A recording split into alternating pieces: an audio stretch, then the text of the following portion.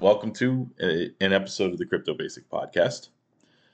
This one is on DeFi, decentralized finance. It's kind of an overview and a quick rundown of different pieces of that DeFi space. It's very long and it's very old. This is almost a lost episode. We recorded this back in, I believe, December of 2020. So you're going to hear us mention some things about the prices that make no sense, and you're going to realize that we haven't put out an episode in 6 months. We also, before this episode, hadn't done one in months.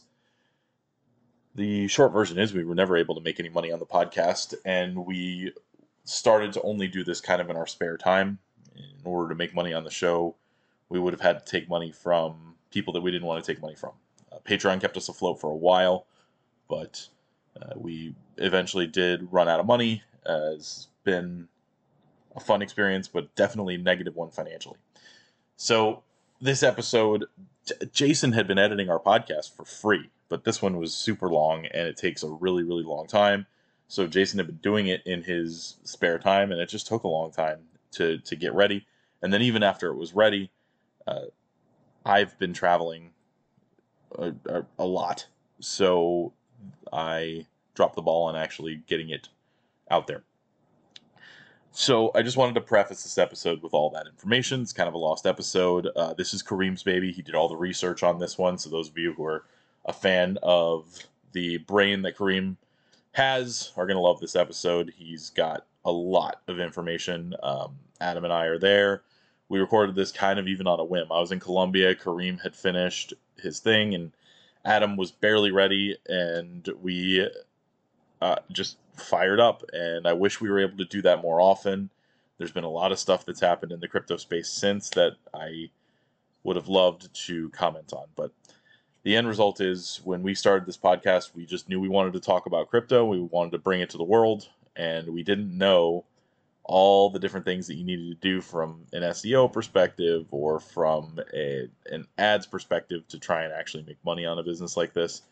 And we refused to take any money from any of those scummy ICOs or any of that stuff. So anyway, this is it. This is a lost episode on DeFi from the Crypto Basic Podcast. I hope this can help people. Obviously, the pricing is going to be a little bit outdated. The states that the projects are in might seem a little anachronistic, but the fundamentals are there. The projects that we talk about are still interesting from the perspective of how the projects work. We still do chat in the Discord now and then, and we still do, things on Twitter and all that. So feel free to reach out to us, and we will probably try to answer questions still. But whether we get another episode out there, I don't know. For now, though, enjoy this episode on decentralized finance. What would you put the decentralization score for Aave, AAVE, on a scale of like A to D? Purple. Definitely purple.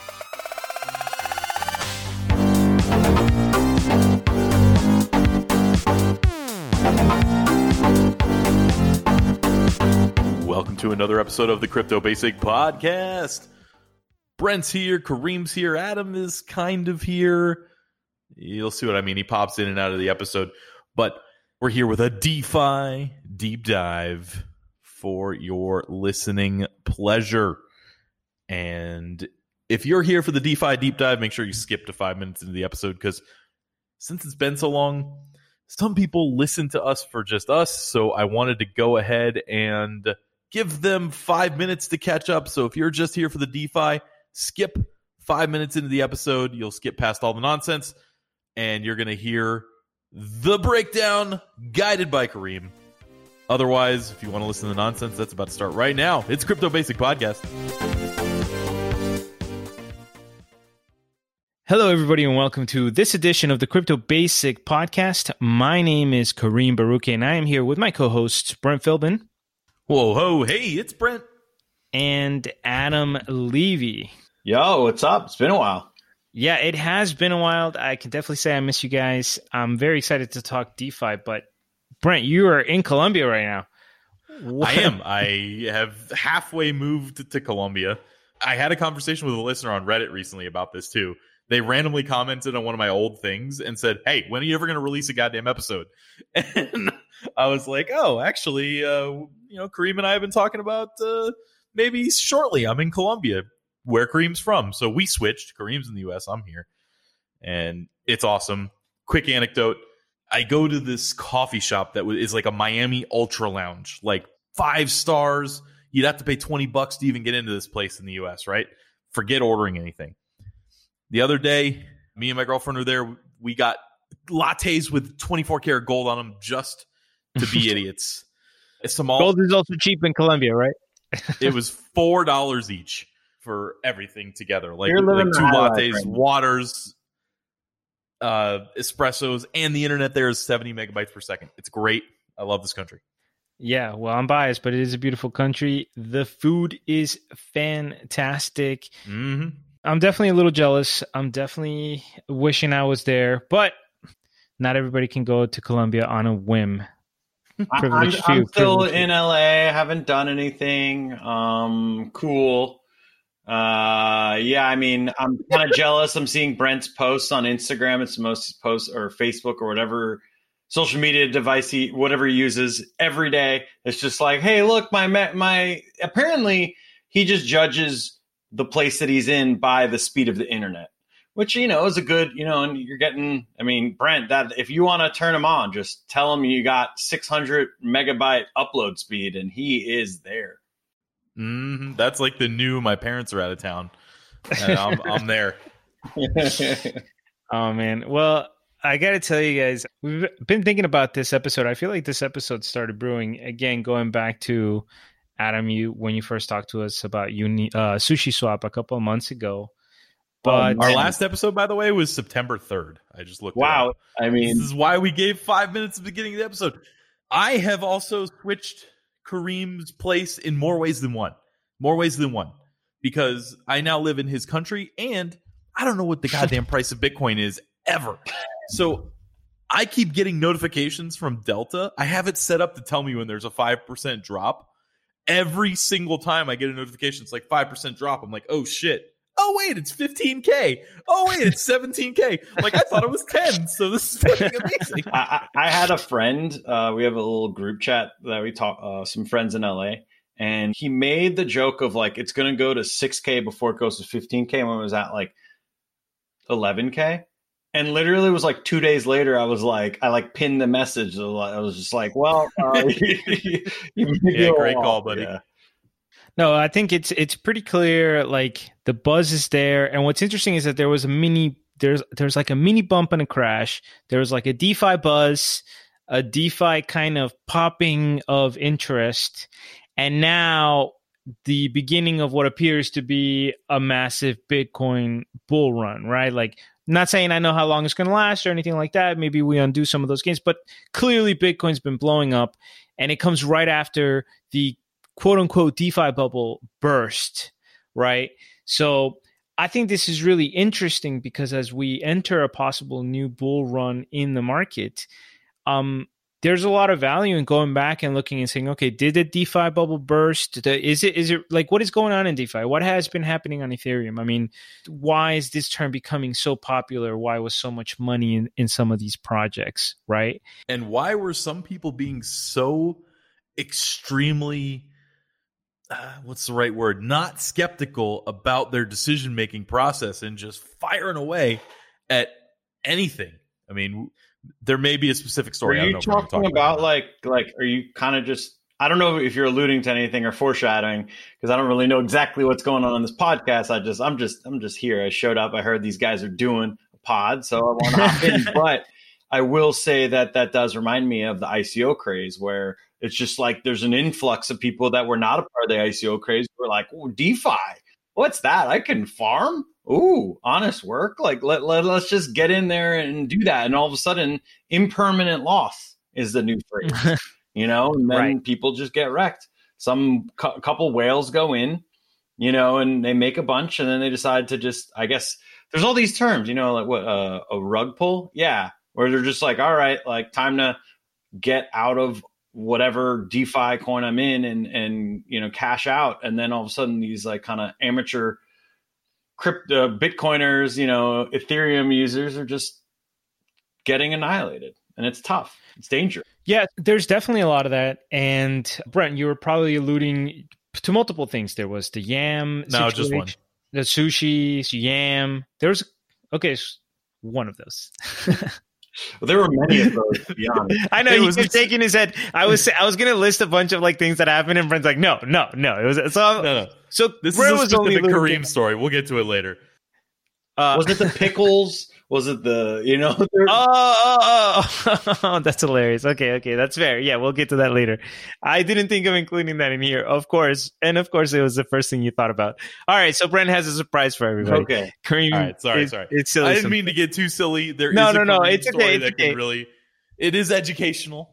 Right. But let's get to the meat of what today's really about, because we often cover, if you listen to this show regularly, once every 90 days. if you've been with us for like the last couple of years, you know that we cover scams a lot. We cover red flags a lot. We talk a lot about like being perceptive about what's coming. And this time, I kind of really want to take a different route and make a really clear case of why I believe that this DeFi craze or DeFi revolution or DeFi evolution, however you want to perceive it, is significant. It's important. And I want to cover some of the serious projects, not as investment opportunities necessarily. Like, I'm not going to talk about these projects as investments and whether or not you should buy them. We still don't talk about price. No, that hasn't changed. But what I really want to do here is kind of lay out a map, lay out like the field, and just kind of walk you through a couple of the things that are going on and what they're replacing and how they're interacting with each other. So you have like a bird's eye view of the space, and you can start to get a grasp of what's coming. Because in the same way, like Adam, I really agree with you. It does remind me of the ICO craze where there was all kinds of garbage. But hey, at the end of the day, the ICO craze also brought us some of today's biggest projects that are probably en route to changing the world in a lot of ways, right? So there were some gold nuggets in that ICO craze. And I think that there's real gold nuggets in this DeFi situation. I think we're looking at like a new technology, what people dreamt about, that the kinds of things Ethereum could do. I think we're starting to see the very, very beginnings of it. And I want to take this episode to lay that out and talk about all of these different projects, not in depth, just kind of shortly, and talk about how that compares to our current financial situations and systems. Yeah, you agree with me. I agree with you. We're just going back and forth. But I do want to just kind of, it feels like it's almost, it becomes this gold rush kind of thing. Like we keep mentioning gold. Maybe we should, it's a third reference. But it's like every time with the ICO craze, all of a sudden there were a few good projects. Like correct me if I'm wrong, but I swear Ethereum even, or they had some sort of funding. Maybe it wasn't considered an ICO then, but there was definitely like, and then Augur was one of them, I think, like very early. That was one of the earliest projects. And then there were a few others that happened that were early. And as things just kind of became exponential and people realized that ICOs were such a good route to get funding, and we were all making so much money, like, or just, you would just wake up and there would be just more money, or more all of a sudden you're like, this is worth that? What? That you were just throwing kind of like tokens against the wall and hoping they stick almost. And it's the same thing with DeFi in a similar way, probably a far less lucrative way from like somewhat, because like some of the ICOs, like if you did well on ICO, you would get a bonus, and then they could 100x some of them. I mean, granted, like I don't think any of us were fortunate with that. But with DeFi, it's just like, it's quick, and it's like you have to be fast with it. And if you're slow, that's how you kind of get scammed, or you just get a bad project and they just leave. Well, if you're slow when you're coming in and out with the intention to trade profitably, but if we adjust our time horizons and we just look at it from a perspective of having an opportunity to invest in good projects early on in their careers and sticking with them for a long time, let's say a time horizon of more than 2 or 3 years, then we might be super, super, super, super early, right? Like you're talking about getting in at the first fraction of the second so you can get out at the fourth fraction of the second. But if you get in on the third, fourth week of a project that's going to be massive in 10 years, 5 years, we're still early in a lot of ways, right? But the space moves quickly. But one of the things that I also want to point out today is, unlike the ICO boom, in a way in which DeFi is different, is that back then, almost every project was a projection of something that would be, a product that could be. Everything that we're going to talk about today are existing products. We're going to talk about existing services, whether it's lending, borrowing, trading, whether we're talking about insurance. We're all going to talk about working products. And that is a huge difference from the last craze. And I think that that's really interesting. Right. It looks like the speculation comes on weird things like the governance token. And because the wild fluctuations in the price happen with those things, people kind of forget that like Maker has this entirely functioning collateral system that just works. Exactly. They forget that SushiSwap is a functioning decentralized exchange. Like maybe the sushi token doesn't do shit. Maybe it was never intended to do shit. Maybe nobody should have valued it ever, but there's something interesting going on at the core. I agree with you 100%, Brent. So let's stop teasing it. Let's start actually getting into it. And the last mention I'll do here for the audience, we're going to cover a lot of material today because we're looking at a big picture and might not be as much detail. So this is the type of episode that maybe you'll go back to listen to or pause or listen on multiple listens, kind of spread it out. There's a lot of terms. We're going to cover everything, but it's just, again, big picture, right? So don't let that intimidate you if you didn't get something. Just go back. It shouldn't be that dense, but we'll cover a lot of stuff. So the first thing that I want to start with, guys, is laying out how our current system works so that we actually have a point of comparison, right? So if we're going to talk DeFi, which stands for decentralized finance, what does centralized finance or CeFi look like? And the way to kind of structure this from the very ground level is to recognize that we have two institutions that basically govern or we rely on to run the system. The first one is banks, right? Banks are the ones that do collateral services. They're the ones that are doing transfers of money. They're the ones that are doing lending. Now, of course, there's things like PayPal and Venmo, which have become more hybrid in the modern age. But essentially, banks handle the bulk of financial services, right? And the other key institution is governments, right? Because governments are controlling the supply of money, which essentially, at the end of the day, by extension, is valuation, like money, the cost of money, the cost of debt. The governments are influencing that.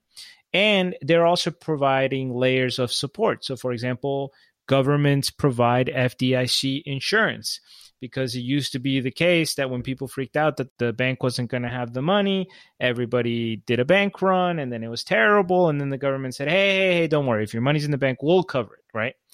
Yeah, so, I mean, if people did bank runs, they'd find out that the banks don't really have much money. Right. So the government provides that layer of support. Now, one of the things that we talk about here at Crypto Basic is that thinking about the world constructively isn't always about thinking of everything as like, this is better than this and everything's better. Actually, most things in life end up being trade-offs, right? So what are the trade-off? What's the trade-off profile with centralized finance? Well, we as customers, as consumers, essentially get to outsource risk and trust to the bank and the government. Risk and trust, right? And by outsourcing those two, we facilitate economic activity. Why? Well, let's say, for example, that you walk into a store, right? And you have a credit card. You want to make a credit card purchase. Well, the vendor doesn't have to analyze your credit and see how good you are for it, right? That's the bank's job.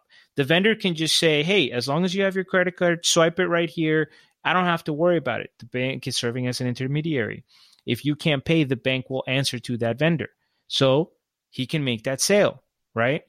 By another way to think about this is, for example, that depositors, when you go put money in the bank, Now, this is funny to even say now because this is more like in theory, right? But like when you put money in the bank and they pay you back interest, right? LOL, however much your savings gets, right? Is it negative yet? But anyway, in theory, when you put money into the bank and they pay you a return, the bank makes money off of that by lending it out and assessing how creditworthy people are and doing car loans and mortgages and stuff. So they're using your money and lending it out to create a return. And then they share some of that return with you. So that means that you don't have to do all that work because, again, you are outsourcing all of that work to the bank, right? And the other good thing here is that we're also protected because they take all the liability, right? Part of outsourcing risk means that you're not responsible for scams, that you're not responsible for getting cheated as much, right? That you can call your credit card and they'll protect you and they'll cancel charges. And if, somebody steals, like basically there is value in kind of exporting that risk. FDIC insured, right? Up to, what is it, 250K or whatever the number is. Like I want to say it's 250K. Yeah. That's the risk that and the trust. Those two things right there. That's great. If you make a mistake and you send money where you accidentally put your transaction fee at $100, you can call the bank and say, hey, I didn't mean to send money at $100. I meant to send it at $1, but I put too many zeros in there. Help me out. They can help you out. Even if you send it to the wrong person, right? Like let's say I send $500 to the wrong person. I call the bank and I'm like, hey, I didn't mean to do that. They'll handle it. Yeah. If you do that in Bitcoin, you're screwed. Right? We've all done that. Well, actually, Kareem may not have. The other day, I sent $2,500 to a contract, like one of the smart contract, like the coin smart contract, I guess, instead of sending it to an actual wallet. And I was like, oh my God, how am I going to get it back? And then literally when I went to support, it was like the first thing is, if you accidentally send it to the smart contract, please just wait. It'll come back. Like basically that's what it says. So in like 12 hours, it like came back and returned. But it was very $2,500 worth of coins just like out in the ether because I was just happened to like cut and paste something wrong. And it's just dangerous out there. Yeah, I know. Well, I used that before, and you're on your own. Yeah. No, but you're absolutely right, man. It's like harder. The risk is on you. I was very fortunate that I went to that it just happened, and it wasn't it wasn't just some random third weird site that I'm on. That I'm just like, okay, because I know that people have really done that, and for a lot larger than just that, and just it's brutal. No, absolutely. That's why I've shifted my thought on crypto future a little bit. I think that the majority of crypto in the future will still be handled by big institutions in some way. I think people just don't have it in them to give up that ease and that trust push and that ability to call support and complain. Like I think that something like Square is way more likely to be the number one thing people use for crypto. You can opt out if you'd like. You can control all your money if you'd like. But if you want the ease of use and you want to be on Cash App, I see that as a big part of the future. Yeah, PayPal now too. I agree with you, Brent, to the extent that it's going to be significant because there will always be people that are willing to pay a premium to not deal with the stress and the risk and whatever, And by the way, all of these benefits that we're getting from, or let's call them benefits that we're getting from the financial system, this outsourcing of risk and trust, the way that we pay for it, and this part is important, is we pay with fees, we pay with friction. What I mean by friction is, for example, I want to send Brent money and he's in another country and I do a wire. I want to go to my bank. My bank, it might take 3-4 days because they have to talk to the other bank, right? There's a couple of banks that are going to be communicating, et cetera. In fact, Colombia is particularly bad about that.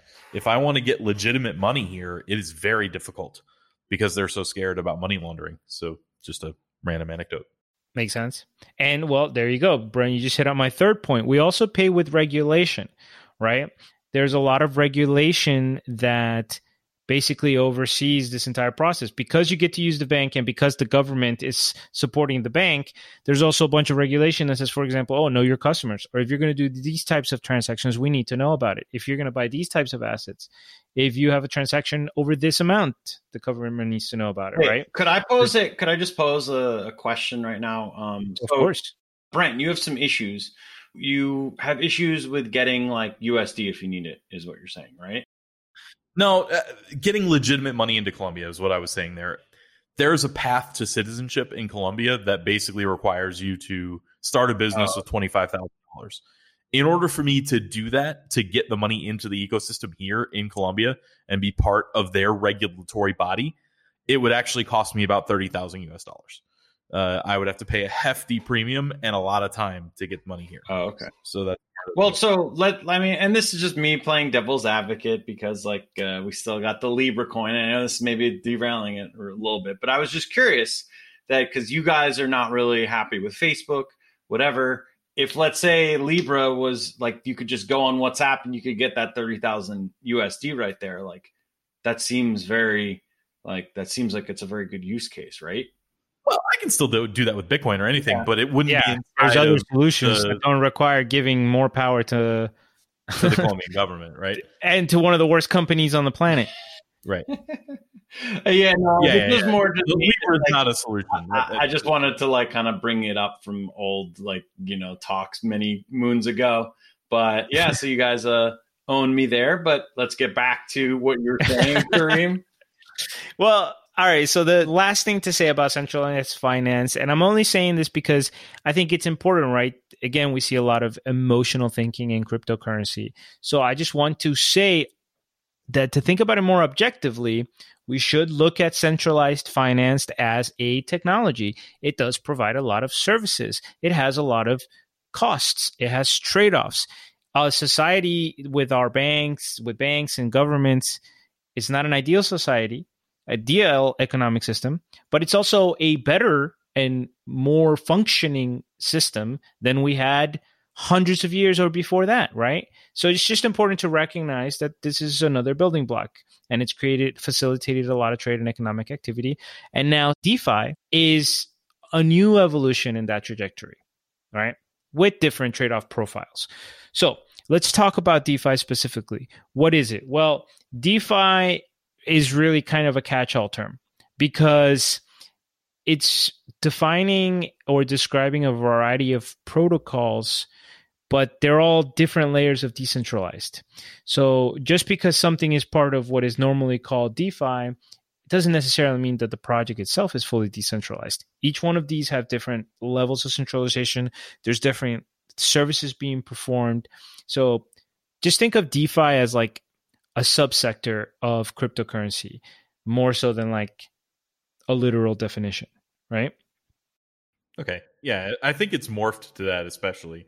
I think it might have started off as like a completely decentralized situation, but now that the craze hit and it was labeled certain things, I think now when you think DeFi, you think everything from Maker to all the goddamn foods that have been coming out. Right.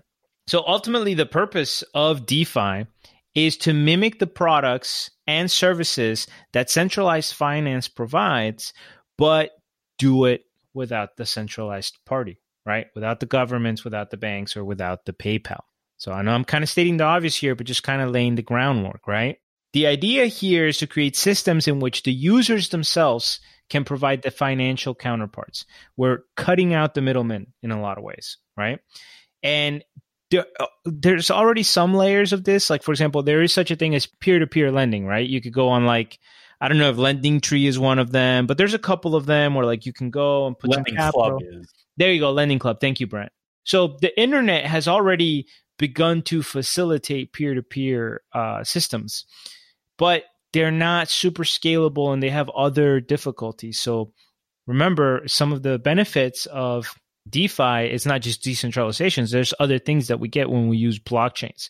So we'll go a little bit into more into that. SoFi right? is another big one. Right? What are the unique dynamics? Sorry, it's just SoFi. SoFi? I think that it's it says it's a personal finance company. It's a provides student loan refinance. Oh yeah. personal loans and stuff. I don't know. It's a big one. Yeah. Honestly, I used to get SoFi Daily.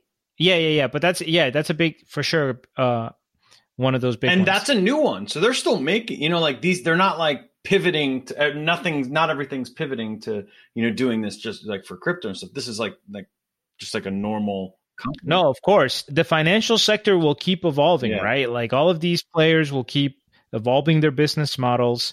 And DeFi is just something that's bubbling in our sector and has lots of potential, but absolutely. Do you mean bubbling as in like bubbling, like not like a pop, or is it like bubbling as in kind of like a carbonation? Because I feel like it's more that, not necessarily just full bubble. It's bubbling like a volcano getting ready to erupt on the world. There you go. There you go. Be careful with we use of the word bubble. Like, come on. I know it's very offensive. Very offensive in this space to use the term bubbling. Look, one thing I'm going to mention right now, which is worth noting since we're talking about this, while DeFi will not always be limited to Ethereum, at the current moment, it's basically on Ethereum. Okay, so today's episode is about this entire space that exists on Ethereum, and it can 100% migrate to other chains, and there will be other projects that will be doing similar things, and the ecosystems can evolve and change however you want. But it's important to recognize, at least today, as of right now, DeFi is an ecosystem that exists on Ethereum. Okay? And also, so every time I think about Ethereum, Kareem, I start to think this might be a big deal. Yeah. Yeah, I've thought the same thing. And we're not even talking about ETH 2.0 in this podcast, right? Nah, we're not talking about ETH 2.0. We're talking about the bird's eye view of what is going on in DeFi. All right, so what are some of the unique dynamics that we get, right, besides the fact that things are just decentralized? Well, one of the beautiful things about a blockchain like Ethereum is that it is permissionless. That means that dApps can integrate, copy, innovate with each other, and they don't have to ask for permission. If your source is open code, I can link my smart contract to your smart contract. And it's important to think about this in a way, guys, like think about Apple, because the Apple Store changed the game. It created a bunch of innovation. But Apple is a company that has specific market interests, right? It exists in a particular jurisdiction, so it has to deal with governments, municipal, local, whatever. And it has basically a lot of restrictions. So Apple, because it has to look out for its own interest as an irrational, objective actor, Apple will limit the kinds of things that can appear on the Apple Store. Yep. Ethereum will not.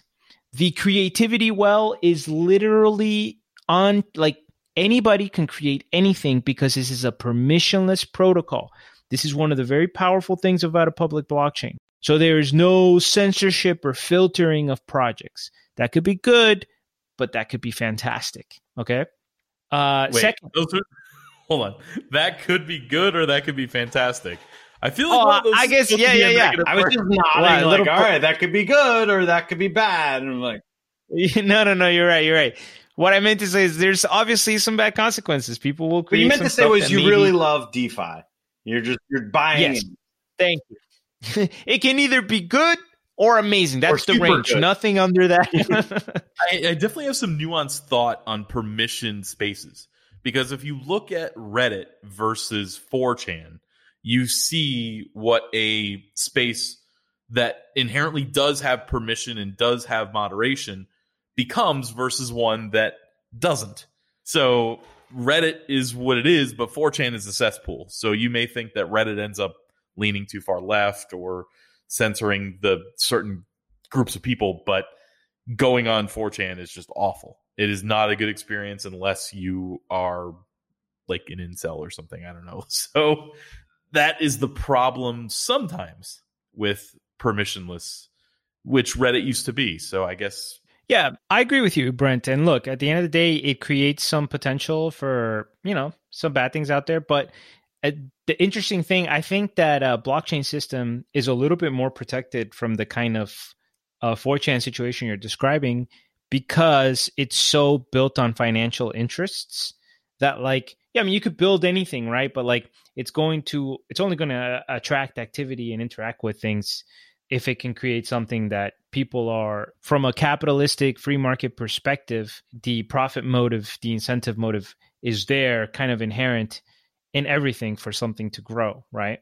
But if somebody wants to create a 4chan-like cesspool, as you call it, actually, I've never been on 4chan, so I don't really know. But based on what you're saying, the fact that somebody can create it on Ethereum, and that's the quote-unquote cost, in exchange for there being no filter to people's creativity, no middleman deciding what goes on and what doesn't based on their own personal interests, I think that's pretty good, right? Another unique dynamic about DeFi here is autonomy, right? Kind of like we started talking at the beginning of the episode. Here, the money and the assets are actually yours. They're in your hands, right? This is like kind of controversial sometimes to talk about when you say, oh, the money in the bank is not actually yours, or this is not yours. But it's funny, man. A lot of you don't understand the relationship you have legally with certain assets until it gets tested, right? Like the fine print in the contract says we can deny this at any time, or this is all these kinds of things, right? Here, hashtag Brent's banned from PayPal. Here, things are in your hands. In your hands. You are in charge of the transactions. You are on top of everything. That gives you more risk, but it also gives you more power. I'll give you guys an anecdote of something that happened to my parents. Precisely, I think, because they're Colombian, Brent, as you mentioned, and there's fear of money laundering. But my parents are like so straight arrow, it's kind of absurd. Like it's like they're boringly straight arrow, right? They had a bank account frozen and confiscated because there was like a possible suspicion of like, we don't know where this money came from. And it took my parents like 3 years. Oh my God. In court to prove that money came from legitimate sources, where they were like giving stuff and everything. And when it was all said and done, guess what? The costs were out of pocket.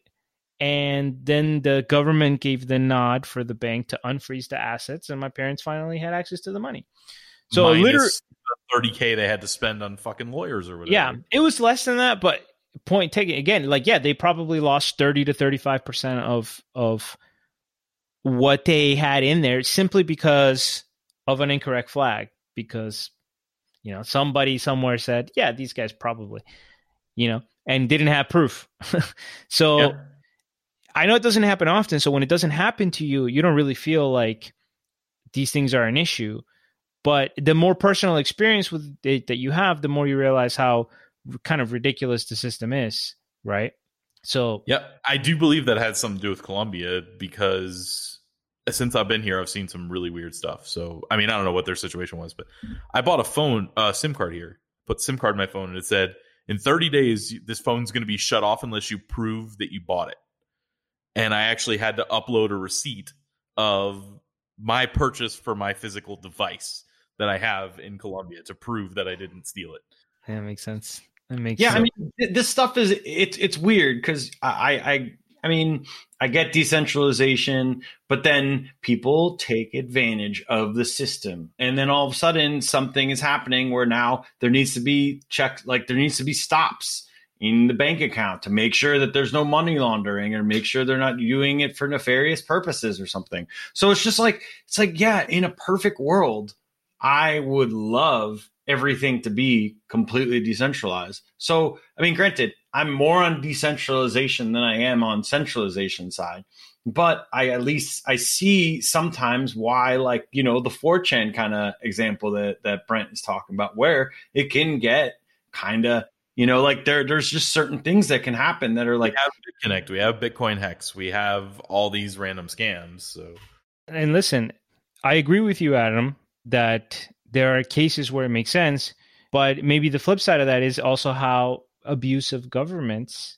are able to do the exact opposite, right? Yeah, use these powers to confiscate for nefarious purposes. There's no, I don't really think there's a right, like there's no unequivocal right answer. No, you're right, but the idea is, can we create systems which make it as difficult as possible for cheating and manipulation? Well, I guess that is true. Immutable. The fact that someone does something somehow on the blockchain and they can just go back and see where this transaction happened, I guess, is what actually makes it, gives it at least a shot. We at least should try it. It's better. It's going to be better than at least not trying and sticking to the centralized system. And Adam, I'm so glad you mentioned that, because the next point I had on here is that DeFi has a different level of transparency compared to our centralized system, right? Because we're talking about an open blockchain here, and all of the transactions that happen are publicly recorded. That means that you can see where the money's locked up. You can see when whales are moving funds. You can find I can see when Brent spent money on OnlyFans. Sorry, that was... Shout out to Max Daly. I mean, it's really way different, because you could just have systems that go and look at entire histories. You could see if let's say a developing team has the funds, well, you could see what their development address is. You'll know if they moved it. You'll know if the founder just dumped a bunch of money. Is it time for what? For the story? I mean, you're talking about seeing a developer move some funds, and I don't know. I feel like that could be a time to shoot it in there. Okay. All right, so caution, red flag alert, things that you may or may not do in the crypto space. Well, all right, Brent, since my next point is that DeFi... We don't even know the finish of the thought was that you were saying. You just said developer, and he's just like, oh, I was interested in what, I have no idea what you're talking about. No, Brent wants me to tell a story, which is going to be appropriate here, because the next line is that it's riskier. And you can lose your private keys.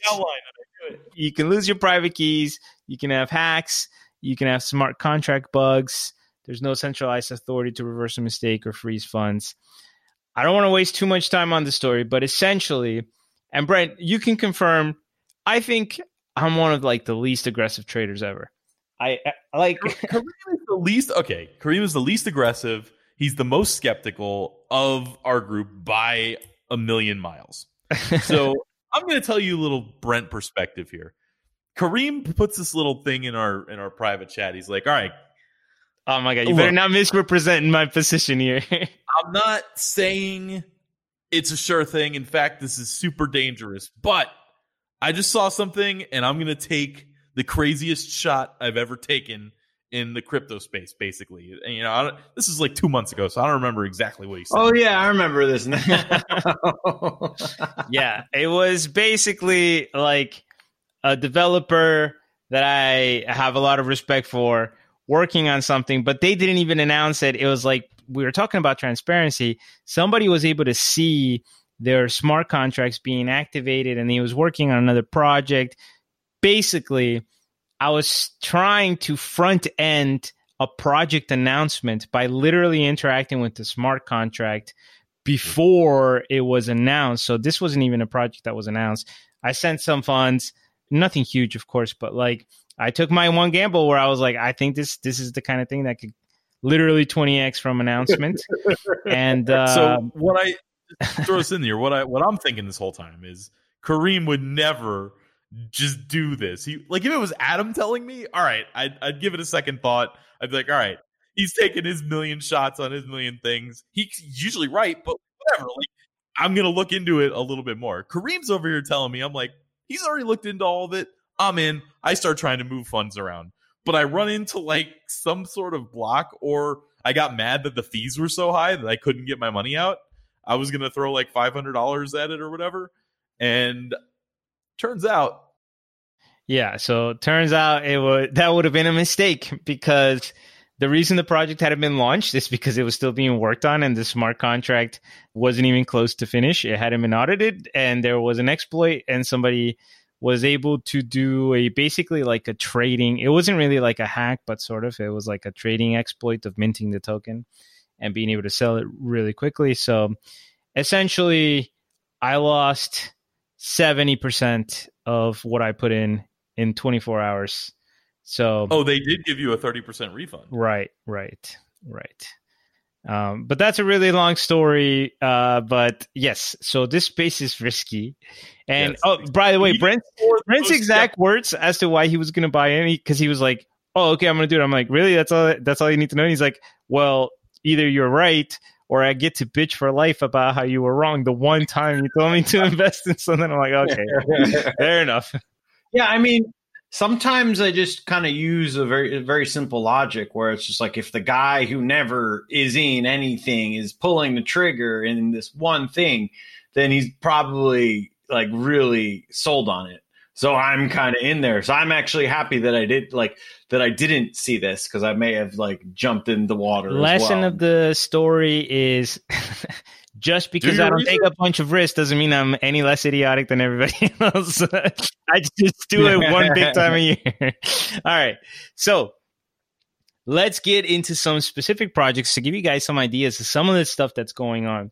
And if you've already done some DeFi research, or if you do some DeFi research, one of the things that you're going to run across is this metaphor or analogy that keeps popping up, which is that DeFi projects are like Lego blocks. And people say that because since these are like smart contracts and tokens and everything, but anybody can interact with them, what ends up happening is that a lot of projects interact with each other and mess around with each other, right? Like if you're a project that has a bunch of money, you can use some of that money to lend it on some platform or apply it to a liquidity pool, or you can use this feature on that feature. So I just wanted to mention that, like, if you ever hear the Lego block expression, it's because of that, because all of these things are interacting together and creating a little financial ecosystem. Okay. So let's start with lending and borrowing, which is like the most basic financial service. We all need to do it. It's the lifeblood of our economy. In the traditional financial system, there's something called the 5 C's of credit. It's like the main way that lenders gauge how creditworthy you are, or how much interest they should charge you, or if they should even let you borrow money. And it's called the 5 C's of credit because it's character, capacity, capital, collateral, and conditions. Character is your credit history, your credit score. Your capacity is like your debt to income ratio. That's going to be your capacity to pay back the loan. Your capital is how much money you have, how much liquidity you have, right? Collateral is assets that you can use to back the loan, a home, a car, right? And conditions is the loan itself. What's the purpose of the loan? What's the scope? What's the interest? So they look at all of those factors. When you go to a bank and you try to get a loan, they look at all those factors and analyze that to determine if they can lend you money and how much they should let you borrow. Here's the thing with DeFi. Number one, it's permissionless, right? People are interacting with these contracts.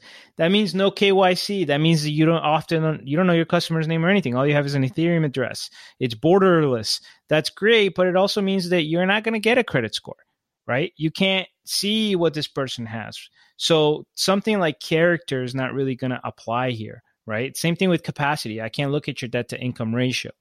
So what essentially has happened is that the entirety of the DeFi lending and borrowing system has kind of been built around collateral, with Maker being that initial mover, right? That created that first system where you'd be using collateral to mint, essentially get a loan, but also to mint a stable coin. So we're going to go into that, but you can kind of frame in your mind how all of this right now revolves around collateral. Funny mention. I remember now why I didn't finish this investment. I have a Maker contract where I just locked up a bunch of Ethereum because I wanted to like use it, right? So, and I borrowed like 1,000 DAI or something like that. But all the rest of the Ethereum's locked up. I go to pay back the DAI loan so I can get it out of there, and it's like $100 to pay it back or something like that. And I'm like, oh my God, no. And I just get tilted and I don't do it. So that's what it was. So. Way to run good. Sick brag. Let me teach the people about Maker. All right. So I'm assuming that some of the people listening to this episode right now don't know anything about the space. So some of the stuff I'll say, if it sounds repetitive, just understand that some people just we do have a 101 on Maker. So we did talk about that at one point. So if you want to listen to that, you can pause here, go back and listen to the Maker 101 episode. I wish I knew the URL slug, but I don't. Mm-hmm. Well, we'll link it at the bottom though. But essentially, one of the things to consider is that we need stable coins in DeFi. And the reason that we need stable coins is because crypto assets are volatile. And if you want to have economic activity, you have to give investors and traders the opportunity to come in and out of stability quickly and at their discretion. So this is the reason why things like Tether were invented, and USDC, which is like from Coinbase, and, whatever. Tether's not really decentralized, so it's not something that we want to talk about here. But it's worth mentioning that stable coins were needed, and this was identified very early on. So MakerDAO is kind of like a real OG here, like Brent mentioned. It started in 2014, and very early on, it created a unique way to have a stable coin that also created a sort of lending platform, right? And essentially, it had the idea of creating a stable coin by using a collateralized debt position. That's CDP, and that became very popular in the space. And essentially, you can put in, let's say, you can supply collateral to Maker as long as it's at least 1.5 times the amount of stablecoin that you're going to mint, and then you can mint an amount of stablecoin, right? So you could, for example, supply 10 ETH and take out 5 ETH worth of DAI, which would have the value of $1.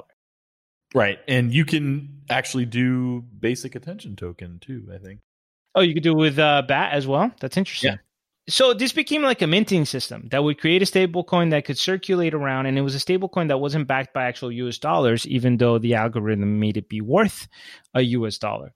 And then when people paid back those loans with DAI, the DAI that they minted, right? They supplied ETH, minted DAI, and then they owe DAI to the system, just like Brent did, and why he wasn't able to get his Ethereum unlocked. Now, when people pay that DAI back, they pay something called a stability fee. And you could consider it like a loan origination fee, even though it's a stability fee for other reasons that involve Maker's ability to keep DAI at $1. But it's essentially you pay a fee to take out some DAI, right? And that fee goes to the holders of the Maker token. And this is our first example of a protocol that has a distinction between its product and its governance token, because Maker is a governance token. The people who hold Maker both get to shape the direction of the project, get to vote on changes to the protocol, but they're also collecting value based on the fees that the protocol is collecting in DAI, right? Now, this created a lot of utility because by having, number one, you get a non-collateralized stablecoin, that's DAI. You can also use this for refinancing. This is like, you can start thinking about some of the ways that you can use Maker, right? Let's say you, for example, have a loan somewhere. You could literally take an asset just to take out the DAI amount so that you could pay off that loan and then go take out your new loan without having to like have the new loan pay the old loan, right? You can use DAI in between. You can also use it to have liquidity while you want to be long on ETH, which is what Brent did, right? Brent had a bunch of Ethereum, but he wanted to have money. He knows he's not going to sell that Ethereum, so he locked it up in a contract and got essentially dollars. Essentially, they work as dollars, basically. DAI, right? That he was able to use around and play around with. You can also use this system to leverage up your position. So I'm going to give an example of that. You could take $1,500 worth of Ethereum, lock it up. And remember, you have to have a 1.5 to 1 ratio. So you take $1,500 worth of Ethereum and you lock it up on Maker and mint $1,000 worth of DAI. Then you take that $1,000 worth of DAI, you go and you buy $1,000 worth of Ethereum. Now you can use that Ethereum, lock it up on Maker, and you can get another 500 DAI, right? So now you converted your $1,500 worth of Ethereum into a $2,500 Ethereum exposure. Now, how can you do that? The only way to do that, I'm going to rephrase that. The only way to do that in a way that works is by increasing risk, right? So there is additional risk here because Maker is a smart contract system that will liquidate you if your collateral falls under a certain ratio, right? That's part of the beauty of Maker, that they never have to worry about not getting their money back, because if the price of Ethereum starts to fall, right, if you owe $500 worth of DAI and your Ethereum collateral goes 800, 700, 600, Maker's not going to wait until it's 500. It's just going to sell some of your Ethereum to cover that loan, and it's going to charge you for forcing it to have to make that sale, right? But that's all going to happen automatically. There was one time where it sold a ton of Ethereum because its number one goal is to keep DAI at $1. Doesn't give a shit about your Ethereum. Was it like $29 million or something? I don't know. It was some absurd amount that like Maker was just like, oops, like this is just a part of the game. Their contract worked correctly. They just hadn't thought about the thing that triggered it. And I don't remember what this was, but it was actually an accidental stress test to that contract, because DAI did not change value. It stayed at $1 the whole time, even though they had an existential crisis. So it worked. And that's another thing. I mean, if you're just kind of new to the space, this is not the first time that weird kind of occurrences like that have happened. It's just like, I guess they're anomalies, but things can kind of just happen like that. There was a flash crash like 4 years ago with Ethereum where all of a sudden, I forget what exchange, I think it was the exchange, and just like someone at like either there was a typo or something, all of a sudden I think Ethereum dipped to like $1. It was absurd. When it was at like $150 or $200, and then someone made like a lot of money because they shorted it randomly or had a buy order as a troll at like $1 and was able to buy a bunch. But a lot of people lost a lot of money, and they had to replace the money. The exchanges were like, this is such a freak thing, so they like kind of like helped them out. But you're not always going to get that fallback plan, so you do have to be very careful about some of these things, especially when you're levering up. And you're just going from 1,500 to 1K to 500, 250 to 125. I remember you could go all the way down if you wanted. Maker had discussed pulling money from the treasury to make people whole for that, but I don't remember if they did. But one of the benefits of centralization that would never happen in a flash crash otherwise. Right. And especially with a lot of these systems that are being programmed to take specific actions, they're smart contracts, right? You're going to get some externalities because a smart contract is not a human being that's thinking about this or that. It's just performing some type of order. And sometimes the smart contract just doing what it thinks it's supposed to do in some freak situation is going to be absurd, right? And which is why they need to be audited, and there needs to be research, and there needs to be audited. Absolutely. All right, so Maker was the big daddy. Let's move on to what's happening right now, because I'm going to talk about two major players here that have kind of extended this lending and borrowing game and added a bunch of new features and taken it to another level, right? So we're going to talk about Compound and we're going to talk about Aave, all right? First, we're going to talk about Compound. And Compound is getting much closer to a bank than, for example, Maker. Right? It's non-custodial, though. We're still talking about something that's decentralized. So these are just smart contracts. But the interesting thing about Compound is that it's using decentralized algorithms to calculate the interest rate, supply and demand, basically, for different cryptos that want, like the interest rate for lending it out or the interest rate for borrowing it for different crypto assets, right? And it's still using a collateralized debt position. Just like we talked before, crypto right now has to rely on just collateral because we don't really know that much about you. But that will change with time, I think. The other cool thing about it is that it has multiple assets. This is not just a project trying to create a stable coin like Maker, like with DAI, right? Here, you can borrow or lend Ethereum or Chainlink or Bitcoin or all kinds of things, right? And the way that these contracts work, by the way, just to give you a little bit of a under the hood, if you ever start interacting with DeFi, and this applies to Aave, Compound, Aave, Yearn. Whenever you interact with one of these smart contracts, you're going to get what's called like an issuance or a redemption token. So like if you lend, let's say Ethereum on Compound, they're going to give you a token called CETH, right? C for Compound Ethereum. And that's what it's going to look like in your wallet. And that basically entitles you to a share or a percentage, and the system is automatically keeping track. But that's how the ledger is kept, basically. You still have that token. And technically, you could take that token, like if Brent lent Aave, he would, lent Ethereum, he would have that CE token. He could send that CE token to me, and then I could go redeem that loan, right? So this is still kind of operating through tokens. But the interesting thing is you now have more ability to get creative financially. For example, you can use Compound to short or long assets. You can long assets the same way that we talked about with Maker, right? You could just leverage up your debt, like borrow money to buy more of the crypto and just leverage it up. But you can actually short an asset if you're creative about it. So let's say, for example, Brent wants to short Tron coin. Seems like a coin he would want to short. Yep, right? It does. Not Tron, everybody. Tron coin. It's a different thing. Come on. No, I'm just kidding. So Okay. Brent puts Adam, are you okay with this? That I'm shorting this? No, he already recanted. Yeah, he I'm okay. It's I've already moved on from my Tron Moonboy status. I've denounced it publicly on this podcast. So Brent, if you wanted to short Tron coin, you could, for example, take 10 Ethereum, right, and put it in, lock it in, because you're not going to sell that Ethereum. Now take that 10 Ethereum and borrow 5 Ethereum worth of Tron coin. Let's say that equaled 1,000 Tron coins. So you've used your Ethereum collateral to borrow Tron. What does that mean? That you owe Tron to the system, right? Yep. Now you immediately sell that Tron for Ethereum. Then you wait for the price of Tron to fall because you expect it to fall, and then buy back the Tron and pay back your loan. And you've effectively shorted Tron, right? And you can also use Compound to, mainly it's the borrowing and trading. And Compound was that first project that really rocked the boat with governance tokens. Essentially, they had their lending pools and all that stuff.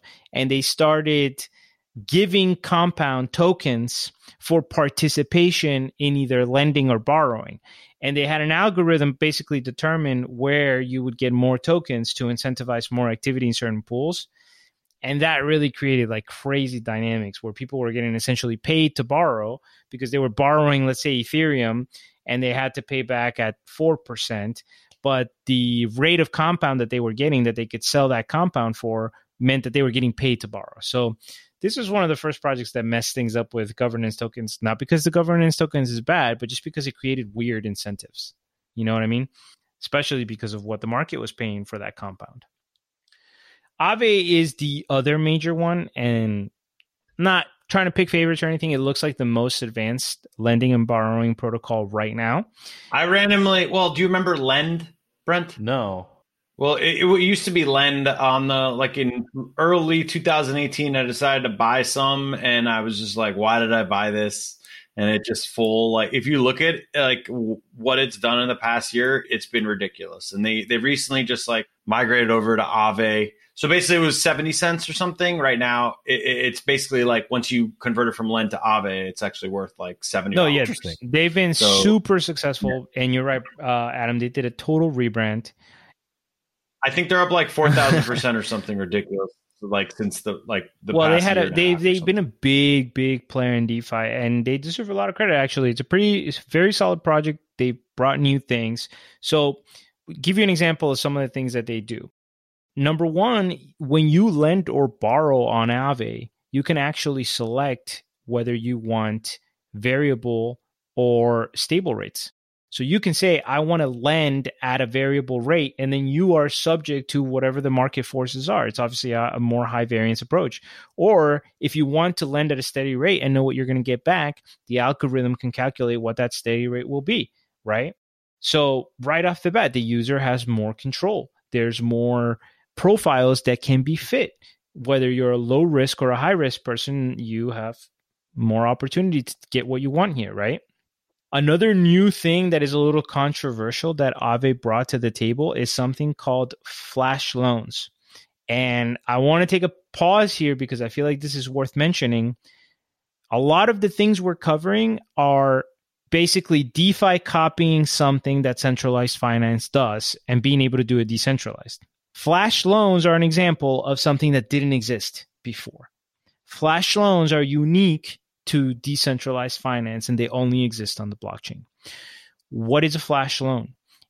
It's a loan that you can get with zero collateral. What? Okay? And the way you can get a loan with zero collateral is if you are able to pay back the loan within the same transaction. So essentially, now this is obviously for very advanced users that really understand what's going on with the smart contracts. But essentially, you're able to originate a loan. And if in that same block, because remember, it's Ethereum, it's a block, it's been minted. And if in that same block, that transaction, because if you go, for example, use an exchange, you'll see that oftentimes when you're trading for a token, you'll be actually moving around a couple of things. It's like, oh, you're moving from Ethereum to this and this to this, right? And it'll do it all in like one transaction. Well, if in that one transaction, you can borrow, let's say $1,000, then go to an exchange, buy and sell a token or whatever, some arbitrage that you want to do, and then pay back that loan plus interest, then Aave is able to execute it. And the reason this is controversial is because this has been used for a lot of the exploits that have been found on smart contracts, where people find some kind of bug in the system or some kind of price imbalance or an Oracle mistake. We'll get a little bit more into oracles, but maybe there's like an error with the price feed. And you can come in with a flash loan in a single transaction and take out a bunch of money. This can be used for arbitrage. This could be used for loan refinancing. This could be used to swap the collateral deposit that you have on a particular platform. But it didn't exist before, guys. It never existed. The concept of a flash loan wasn't necessary. But now with crypto, there's this new thing. With no money, no credit, no collateral, no history, as long as you can pay back in that transaction block, you can get thousands of dollars loan. Sorry, I guess I zoned out for a minute. Transaction block.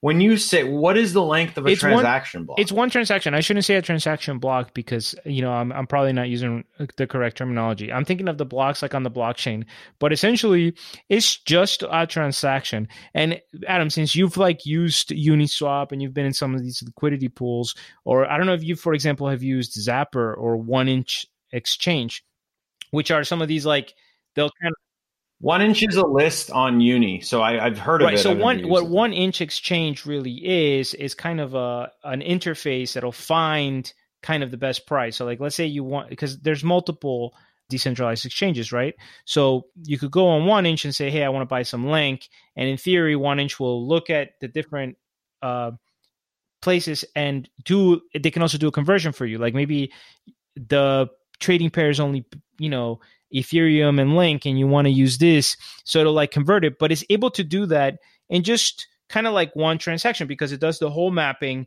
and it submits that transaction to the chain. And if you go look at your history and you look at the transactions on Etherscan, they'll actually sometimes have 3 or 4 steps. Is that considered a flash loan? No. I'm just saying that when you look at those 3 or 4 steps, the way to think about a flash loan is a transaction that the first step is getting that loan. Then there's a second, third, fourth step that might involve sending money to this smart contract and taking out some funds or interacting with a decentralized exchange and trading a token. And then the end of that transaction is sending that right back to the flash loan originator with the interest. And as long as you're able to submit that transaction and execute it and pay for it, once it's minted, then it happens. The money will flow from Aave to the exchange or to the whatever thing that you're trying to do. It feels like I'm missing something a little bit here. So basically, let's just give an example. Let's say that I want to buy Ethereum and I get a flash loan from whatever website, and then it's just all right. So I have 15 minutes to then buy the Ethereum, and then let me give you a specific example. Let's say that you are looking at some small project called Brentcoin, right? And that'd be a large project. Okay. Or even with Ethereum. Let's say that there are 2 different decentralized exchanges, and you notice that there's a discrepancy. That this exchange has Ethereum going for $400, and for whatever reason, this other exchange only has Ethereum going at $370. And it's maybe an ETH DAI conversion, right? And you see that there's basically an opportunity for arbitrage. So as one single transaction, you originate a $1,000 loan from Aave, buy Ethereum at $370 from this smart contract, give it to this smart contract, which is just a liquidity pool, so it'll always accept your trade. So now sell it immediately to that liquidity pool, make that profit. Now you're back to the cash amount, pay back the loan with interest, and that was all one transaction, and now you get to keep the profit. So it wouldn't work if you were just trying to buy Ethereum, but as long as you're just trying to move it around, arbitrage or something like that, most of the fun, you see what I'm saying? You're only getting the profit. Liquidity within the same transaction. All within the same transaction. It lets you. So it's almost like you're just setting up like a multi-step transaction. Correct. Like ahead of time, and you just have to like kind of do it from Aave or wherever you're doing. That's why I was clear that this is like advanced users. I don't know how to do a flash loan yet. Like I'd never even heard of a flash loan, and so I'm not trying to use it, but it was just really. And you will because there's going to be a lot of the exploits and a lot of the arbitrage, like a lot of the sick exploits that you can do, because a lot of people they have the knowledge, but they don't have a ton of capital lying around. But with a flash loan, they're able to just take it out. Boom, boom, boom, and they make a bunch of money, So when, let's say, there's a lot of transactions going on in GUI or the gas goes up for Ethereum and transactions start taking a long time, is that beneficial to you in some way because you'll have more time to do that? Or it's maybe, but my guess is that that's really just about bidding the price of the transaction. And if you're doing a flash loan because you're going to be able to arbitrage a bunch of money, then you're probably going to be you want to do that fast. Very willing to pay. Right, exactly. You're going to be one of the ones bidding up the transaction cost. All right. Well, thank you for Flash Loans 101, brought to you by Kareem Baruch. No, man, listen, this is all new stuff. I think it's fascinating as I've been learning about it. Like, this is just an example. It's just something that never existed, right? And no, I was being sarcastic at all. I was no, like, I didn't think you were. This is very helpful for me. Yeah, I didn't think you were at all, Adam. I'm saying that this is, I agree with you that this is kind of like interesting new stuff. Like, I kind of get it now because I've read up on it, but like, I don't fully understand it, like how you can even set up the transaction to be multifaceted. I don't know how to do that, but clearly it can be done because 1inch Exchange or Zapper will do it for you to do some conveniences, not the flash loans. I mean, like a multi-step transaction. So it can be done. And the people that know how to master that have an edge. I think the guy who started Augur, his name is Joey Krug.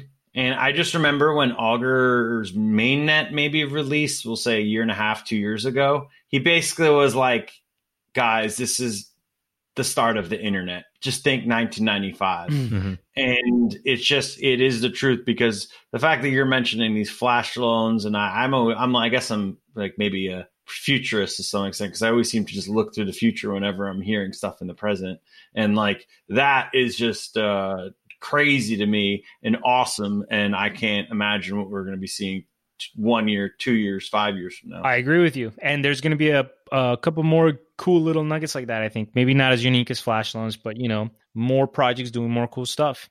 Yeah. So wrapping up with Aave, because I have so many projects to cover, man. I guess I want to, but they're also doing something else. The collateralized debt positions, they're actually taking them a step further. And they can now allow someone with very high collateral to delegate their credit line to a third party. So you have a lot of collateral in the system. They will allow you to delegate to a third party. And by delegating, you can get a cut of the interest rate. So it can juice your own ROI. And if you think about it, this is kind of like a perfect opportunity for even businesses to be built on this, because a business with a lot of collateral could put a bunch of money on Aave and have that as collateral. And then you could come to me in the real world or online or whatever, and I could do some type of general creditness, worthiness analysis, and then just delegate to you on Aave and get a percentage of your interest rate. Or you can go to your rich uncle and maybe he can give you a loan on Aave without having to give you the assets, literally just by delegating some of the collateral. And the platform is still self-sustaining and blah, blah, blah. So really, really cool stuff. And they even offer something called open law options so that there's some type of contract and ability. So that's just to say that, like I mentioned before, that you can only do it with collateral. But as you can see here now with flash loans and now with being able to delegate your collateral, we're starting to take little baby steps towards expanding that, right? To make it a not just that you have to have a ton of Ethereum to be able to borrow some money, right? That doesn't help the majority of the world. Not everybody has a ton of Ethereum. No. All right. And last point about the Lend token, as Adam mentioned, they did a total rebrand. They're now Aave. Lend is like Compound. It's the governance token. And that's where the lending fees that are created on the platform go to Aave. So part of the reason why there's that price explosion is because there's been a huge uptick in lending and borrowing and activity, right? And then Lend also uses, for example, they burn tokens in order to try to keep the price going up. So like when users pay fees in Aave, or like certain percentage is burnt and this another percentage is distributed to the holders. So anyway, that's one way to think about it. Now, as far as growth potential and not growth potential, really, just comparing the size to keep it all in context. But MakerDAO, the big daddy, has about $2 billion in assets locked in. All right, $2 billion in assets. Aave and Compound are at $1 billion each. Remember, Maker's been around a lot longer. Right. Now, compare that to the world's current banks. The 100th biggest bank in the world has $251 billion in assets under management. The 30th biggest bank in the world, which is Goldman Sachs, has $992 billion under management in assets, right? Remember, Compound, $1 billion. The 7th biggest bank in the world, which is JP Morgan, has $2.6 trillion in assets. What's the number one bank? Just while some we're Chinese stuff, I think. Like, I want to say it's a Chinese bank. Cool. And like number 2 is a Chinese bank also, I think. So that's just as a reference point that these are babies, right? Like $1 billion sounds like a lot of money. That's right. There's a lot of runway. There's a lot of runway. And that's what I mean by being early, right? Like, this doesn't have to, Aave, DeFi doesn't have to take over the whole financial system. The 100th biggest bank in the world has $250 billion in assets under management. That's a lot of money, guys. It just needs 1% of it. Right, exactly. Like 1% of the pie. Tiny little percentage. Exactly. All right, let's move on to exchanges. DeFi versus CeFi.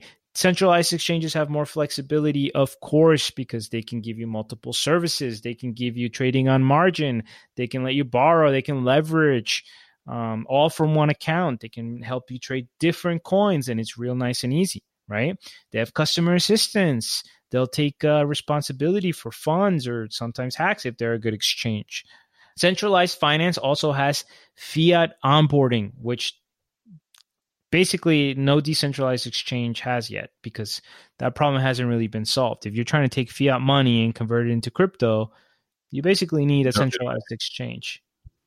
Yeah. The best way is like Coinbase, pretty much. Yeah, I also use Cash App. Coinbase is good. Yeah. Honestly, you're not going to like this, and I don't like it either. PayPal is currently the best way to do it. They are zero fees, but you can't move it out. Any trade. I thought they gave you custody. You can't move it out, I don't think. Oh, if you can't move it out, then never mind. I'm like, I'm banned, so I don't know. I can't check it out. Honestly, PayPal is by far not in the top 20 ways. If you can take it out of PayPal, they're number one. I just know that like my buddies if you can take it out, I agree. Crypto are getting it on there because it has no fees. So I assumed that they were custody. I guess I should have looked into that. Sorry. Do your own research. Do your own research. All right. So the great thing about centralized exchanges is also cross-chain services. Like I mentioned, you could buy all kinds of different tokens. For example, Uniswap, which is the biggest decentralized exchange, it's only Ethereum to Ethereum. It's an Ethereum-based protocol to trade Ethereum-based tokens, right? Whereas on a centralized exchange, you could trade Cardano for Ethereum, for example, right? Right. Now, there's so many pairs, but this has to be specifically Ethereum stuff. Have you guys heard of wrapped tokens? Yeah, I think that started with 0x. Like no, we're going further back. The first time I used a wrap token was what the hell is that thing called? I mean, 0x is like the decentralized. It's like powering decentralized exchanges is what the coin does. But I think it Ether Delta was pre-0x. Ether Delta was like that really shitty exchange where you got the real crusty coin. I agree, but I don't think it was pre-0x. But we could have a friendly 7 Ethereum bet. Friendly. Friendly wager. What's the price of Ethereum right now? $10? Yeah, you don't know what the price is. It's at like $4. No, I'm kidding. But either way, yeah, Ether Delta was one way you would just like hop on and like it was basically like using like you would use MetaMask for it. Well, it's essentially for the audience. I'm glad you guys have both heard of them, but it's essentially, it's something like Wrapped Bitcoin is the one I'm going to focus on here, but it's just, again, to talk about how this space evolves. Wrapped Bitcoin is essentially a representation of Bitcoin on the Ethereum network. And the way that's able to be done now, Wrapped Bitcoin itself is not decentralized. There's something called the BitGo Trust. But essentially, you send Bitcoin to an address that creates a token, a wrapped Bitcoin, on Ethereum and gives that to you. So now they're holding on to this Bitcoin, which you can get back in exchange for wrapped Bitcoin at any time. But now this creates a bridge where Bitcoin is able to literally kind of not really leave the blockchain because it's still there. It's still on the Bitcoin chain, but is able to exist on Ethereum and be represented and be traded. So for example, if you have a bunch of Bitcoin and you say, oh, DeFi is so cool, I want to participate, but I don't have Ethereum. Well, I mean, you can use your Bitcoin. Are they at a risk? Of course, this is a single company holding a bunch of Bitcoin, but this is just an example of how we can now start representing assets that don't exist in Ethereum. So I have a quick little factoid, pop quiz. Where do you think wrapped Bitcoin ranks as Ethereum's like token, like rank wise? Or we'll say, I guess market cap is what, would you say it was like top 10, top 50, like top 5? Certainly top 10 because there's like $2 billion worth of Bitcoin of wrapped Bitcoin in existence right now. So that still puts it like below Chainlink and stuff. So I'm going to put wrapped Bitcoin at like number 4 or something. Brent, where are you at? But remember, Tether is on fucking Ethereum. So I said number 4. I think it's got to be below 4 because off the top of my head, I don't know if wrapped Ethereum would reach Ethereum levels. So it'd be Tether. I'm just laughing because this is like it's like I asked you the meaning of life or something. You're really racking your brain. I like the. Well, here's the thing: I haven't been following enough points. There's got to be another stable coin on there. It's fine. It's fine. It's number. All right, whatever. It's number 6. I was just like, yeah. Right. Kind of. Actually, it's number 6 as of like 2 weeks ago. October 30th is when it says 1.5 billion wrapped Bitcoin. Oh, way higher than that now. Yeah. Oh, wait, 2 weeks ago. 2 weeks ago, yeah. So, I mean, it could. It, like the fucking 80s. Well, I was just Googling real quick on the fly. I'm sorry if I didn't get the Tether, Chainlink, EOS. It's number 4. No, EOS isn't still a. Oh, they have a real thing? Okay, then it's number 3. But yeah, I was just trying to give myself number 4. It's pretty crazy. So, for a while, I have some friends who are just very like against Bitcoin maximalists because they just feel like Bitcoin is like the one true king and they just don't want to hear about any of the other projects. And they're just like, hey, when's Ethereum going to go to 0 and blah, blah, blah. And like, I love those guys. They're great for the space. Yeah, these are your friends? And my friend, he feels like he's kind of an Ethereum maximalist to some extent. Like he believes in the product. There's a lot of like, like he just believes in what Ethereum is doing and DeFi and everything else. But I feel like just both of them are kind of right. It's like there doesn't have to be a fight. And right, which is why they're both wrong. And they're both totally wrong because they're maximalists. They don't have to, you don't have to be maximalist. That's what I'm saying. You don't have to be a maximalist at all. But it is really an edge to Ethereum here when Bitcoin is being wrapped and it's like into Ethereum and it's almost one of the largest market caps. That's a cool. It is. It's 100% bonus of Ethereum. It's also very cool that Bitcoin can give Ethereum less than 1% of its market cap, and it becomes the third or fourth or fifth biggest thing on there. Yeah, like Which is Bitcoin is a titan, you know. Exactly. Bitcoin is a titan. Ethereum is a titan. You just gotta respect the first mover, you know. Almost all of the evidence that we have is that the blockchains are evolving into a world in which they're going to be able to interoperate with each other.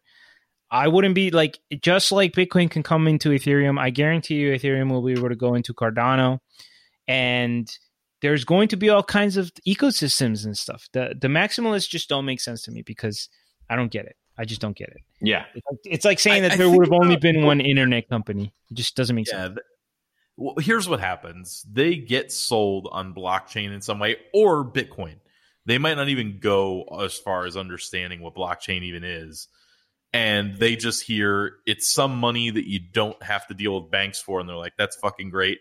And they just don't want to go past and learn either about what Bitcoin is or blockchain is or anything else. Because if they just learned about it, the maximalism isn't there. So but some of these are the biggest people in the space, man. Some of these are like, there's some huge people in space.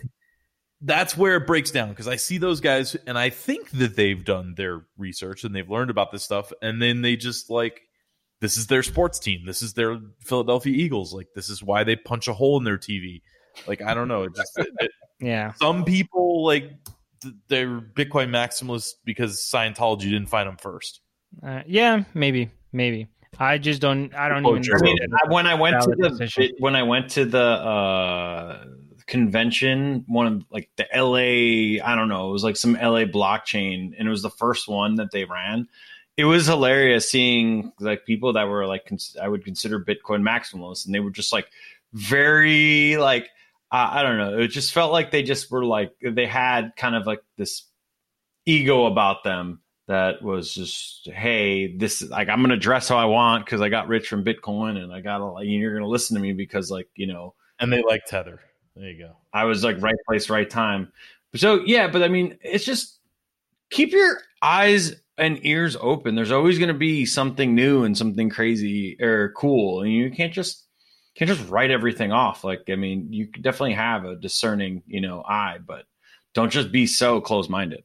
Yeah, I agree completely. Anyway, so guys, we covered centralized exchanges. We'll move on to what's happening in the I know this is going back a little bit, but what would you put the decentralization score for Aave, AAVE, on a scale of like A to D?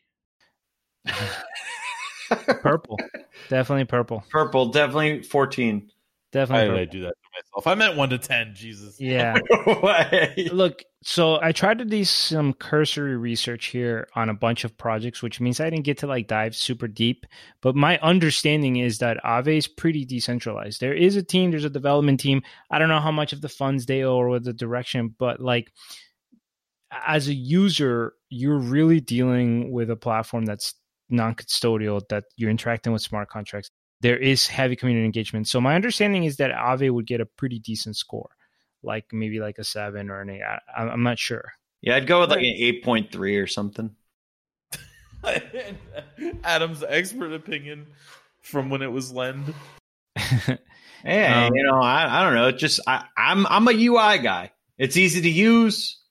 You know, they say, hey, you can stake here. Hey, this is how you deposit. Hey, blah, blah, blah. Like, I agree with you. UI I is also huge. like the look of it. It's not very, like, it's like purple and light blue, and there's a little bit of orange. I feel like, honestly, I know it sounds dumb, you know, but when you... No, the UI thing makes a lot of sense. The UI thing, but also just like rolling out like a good not marketing plan, but just like a good design layout, you know, website is very important to me. Design is a skill. You don't want shitty product. You don't want shitty design. We're smart to rebrand from Lend because Lend is an SEO nightmare. You can't ever find Lend. You literally have to go Lend Aave every time. So now you just learn Aave, and eventually people forget about Lend. Think about Neo. Do you remember what Neo was? It was like ant shares. Yeah, ant shares. There's just I don't know. They didn't exactly get better SEO by going to like if you want me to do the non-technical shit, like feel like I'm very good at rating that stuff. But like it's the technical stuff I'll leave for Kareem and you. And even that's questionable. We don't really get too technical. All right, guys. So let's cover how Uniswap actually works because it's interesting. All right. Uniswap started in 2018, and it's kind of like the King DEX. Okay. And it was created by Hayden Adams. Pretty cool. It was part of an Ethereum Foundation grant. So whenever we hear about these foundations, see that they actually do contribute to important projects, right? This was funded on an Ethereum Foundation grant. But essentially, it's really like the word decentralized exchange is tricky because really it's just a set of smart contracts that standardize how ERC20 tokens are swapped, right? So each contract is just, they're all independent contracts that are those two tokens that represent that one particular pair. So anyone can build an interface that interacts with the contracts. And if you're interacting with the contracts, you're interacting with all of Uniswap. But there was like a joke going around where somebody said, they could shut it all down if they got Hayden, the creator or whatever. No, they couldn't. These are just smart contracts. There's all kinds of interfaces. You could go with the Uniswap interface, but anybody can interact with it, right? Crypto Twitter. You got to love crypto Twitter. You control the assets at all times, all right? Anyone can list a token. This is an upside and a downside. It's a downside because people can go and list tokens that are literally nothing, create like a scam nothing project, make it even look or sound like a particular project, create a pool, and just basically kind of scam anybody that makes the mistake of trying to interact with that contract and buying that useless token. But it's also a positive thing. Brent, you weren't on the podcast, Adam, but you might have heard about it too. I don't know if you guys remember back in the day, it was like getting listed on exchanges was essentially extortion. It was like, oh, you have to pay us like this much money to be listed on the exchange, and they got to decide who went on and who didn't, and it was kind of BS. Yeah, it was like give us a donation and then we'll decide whether you're like $50K to be considered to like apply to be like an exchange. Poloniex or something. No, even good exchanges. No, it's Binance, bro. Good exchanges. Oh. Yeah, it was just like, if you want to be listed, you got to give us a ton of money, because otherwise they just were able to, let's put it nicely. They were able to maximally monetize their position to their maximal advantage, and not necessarily to the maximal advantage of everybody else, developers and consumers. All right, so pretty interesting there. The other cool thing about Uniswap, as people might already know, is that you can provide liquidity pools. You can supply capital. So you're not just necessarily like doing the bid-ask things, as we talked in previous episodes, where there's no market maker here, right? The way that Uniswap essentially works is a mathematical equation. It's like a chart. I just realized I didn't share the outline with you guys, but I'll share this chart. But essentially, you could just imagine like it's meant to, the price automatically adjusts as a ratio of one token or the other. So the more that you buy token A, the more that the price of token A in relation to B will rise. And the system basically balances a little bit itself by changing the ratio. But because it's a smart contract and because it doesn't have price oracles, it's essentially relying on the market to maintain its price stable. This part's kind of important because this is where impermanent loss comes from. Essentially, the way that Uniswap, the smart contract, is able to maintain a decent price is because when there's an imbalance in price, there's someone there to arbitrage that difference. When that person arbitrages that difference, that's money that they take out of the pool, and that's profit that escapes the liquidity provider's revenue or opportunity. But of course, the benefit of being a liquidity provider is that anytime that there's a swap, you are the one that gets to charge the fees. Every time there's a swap on Uniswap, there's a 0.03% fee, and that fee gets distributed amongst liquidity providers based on how much liquidity they provided. But I'm going to just one more time explain that impermanent loss part, because impermanent loss is an important concept, right? Essentially, imagine if you had Ethereum and Chainlink, right? Or Ethereum and wrapped Bitcoin or whatever. Do we get to imagine having it at the beginning of the year? Because I would really like. Yeah, absolutely. You've had it. You've had it since 2009. Ugh. So if you have Ethereum and you have Bitcoin, and Ethereum stays the same, but Bitcoin blows up in price, right? Bitcoin goes from 1,000 to 2,000. Let's say you had 1,000 in Ethereum, 1,000 in Bitcoin. Bitcoin blows up to 1,000 and 2,000. You're not going to have $3,000 because the price of your Bitcoin doubled. But what's going to happen when you are providing liquidity is that as the price of Bitcoin goes up, there's going to be an imbalance in that ratio of Ethereum and Bitcoin. People supplied them equally, and one of them is going up in price, so there's kind of an imbalance, and there's going to be market makers there ready to swoop up and buy that cheap Bitcoin because Bitcoin's going up in value, but it's still the same ratio of Ethereum, so they're going to buy it, and it's essentially going to cancel out a lot of that growth. So because the liquidity, the markets on Uniswap rely on market maker, on people to arbitrage the price and keep it stable, that arbitrage costs you effectively in permanent loss in the long term, especially when one token goes up a lot more than another. Because you, by not having just held it, you provided it on a free contract for anybody to buy. That's the way to think about it. You put your wrapped Bitcoin and your Ethereum in a contract and allowed anybody to swap either the Bitcoin for Ethereum or the Ethereum for Bitcoin. Well, Bitcoin's blowing up in price. So a bunch of people came in and took the Bitcoin, right? You gave up that right. So you're missing out on some of those gains. That's what impermanent loss is. That makes sense? Okay. So that term's being thrown around in the space as a cautionary tale. I don't know. I wonder how many people actually understand that. Because I've seen that on Twitter a lot. The reason it's a cautionary tale is because this can actually make your investment lose money, right? Because you can be in a situation where the fees you're collecting don't account for how much somebody was able to arbitrage you and make you lose money. And there are certain price situations that make impermanent loss way worse. So the ideal situation is for the prices to stay relatively the same as a ratio.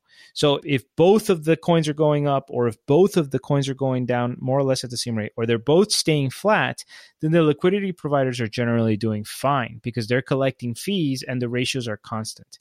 But the more that the prices diverge, like one coin takes off or one coin tanks, then those arbitragers are going to come in and they can really punish you.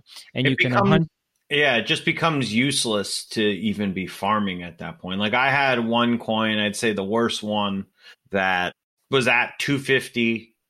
I started farming and earned like 3 or 4 of them. It was cream. And then like it just kept dumping. And unfortunately, I didn't really know enough about the project and probably should not have invested in that. But like it was just like, someone told me it's a good one and I trust him and stuff. You know, and that's kind of the slippery slope where ultimately you really do just need to do your own research, you know, because like it's the guy that we generally trust. And then I later found out that apparently Cream was like the guy who headed Cream was like or someone is like a known hacker. I don't know, like something that they did in the space, whatever. But like, it seems like it's at least like sustaining now and it's still existing and they're still working on it. So whatever, but it literally went from $250 to $25. And it's like, if I am putting in if I buy 5 cream and then I have to like do the liquidity pool with like, you know, USD or whatever, at least that's safe, you know, but then you are losing. So like, yeah, it goes like, I basically have $12.50 that I put in of cream, and then it's now worth $125. Like that 5 cream that I made is completely useless. I'm still down like 80%. So yeah, that's kind of just how I know. Like that's what I think of when I think of impermanent loss. I want to speak real quick on do your own research. This is just on top of my mind. We've said it 100,000 times on this podcast, and then I went through 2020. And I need to put a new caveat on this. Do your own research correctly. I cannot tell you how much it pains me that the mantra of the people that think Bill Gates is trying to put fucking microchips inside of us is, oh yeah, do your own research then. Figure it out. I did my own research. I know what's up. So I do want to just kind of go a little more on a maybe not a tangent, but I'm going to build on that. So there's this guy. Have you heard of Jonathan Bales? He is a big like daily fantasy sports guy. He used to play poker a long time ago. And he basically wrote this article that I thought was like exactly what literally every American, I feel like just, what we're going through with what you're saying, to build on that, Brent. It was just so perfect. I'm trying to look up I'm buying time right now because I want to look up the title. But basically, he just wrote on how to parse information, how to read stuff, how to understand what you're reading in a better way. And I just thought that was, it was called How to Determine What to Believe. And that really is the hardest part about everything. That's why people think that Bill Gates is like a lizard vampire. I don't even know. There's so many different, and now it's harder than ever because of all these different mediums that you can get information from. Also that we're bored because we're just staying in at home all the time. But I would highly recommend like checking out this article. It was really helpful in just telling me how to, showing me, even though like I feel like all three of us are probably better than average at figuring out how to get through, what we're reading and see what's bullshit and what's not. But it still was very helpful to just read, and I would recommend Only it. because I'm willing to challenge my assumptions. So you have to get past that. You can't be researching to confirm. You can't look at Aave and say, man, Kareem said this is a good coin. I'm going to go figure out why he's right. Yeah, don't do that. Remember the story about me dumping 1,000. Just try to find information that shows that he's wrong. The correct thing to do is go find the information and then figure out what's right, what's wrong, and put on a spectrum how right you think Kareem is, that Aave is the most advanced, whatever the statement you made was, the most advanced of the lending platforms. Yeah, it seems to be one of the leading ones. I'm definitely not recommending. Also headlines. Headlines are a big thing. That wasn't a buy recommendation, sorry. No, yeah. Yeah. We all just read headlines and we just go on about our business because there's so much information we're taking in. We can't just look at everything, read every single thing, and we just see for what it is, a freaking headline that could have been doctored in some way, And this reminds me too of The Social Dilemma. I don't know if you guys saw it, but definitely recommend I saw it. The Social Dilemma. Totally. I completely agree with that. There's just a lot of things that we're going through that makes it even harder to get past the smoke and mirrors of everything. It's tough. Even hilariously, The Social Dilemma being touted by the people that I believe have fallen for the social dilemma.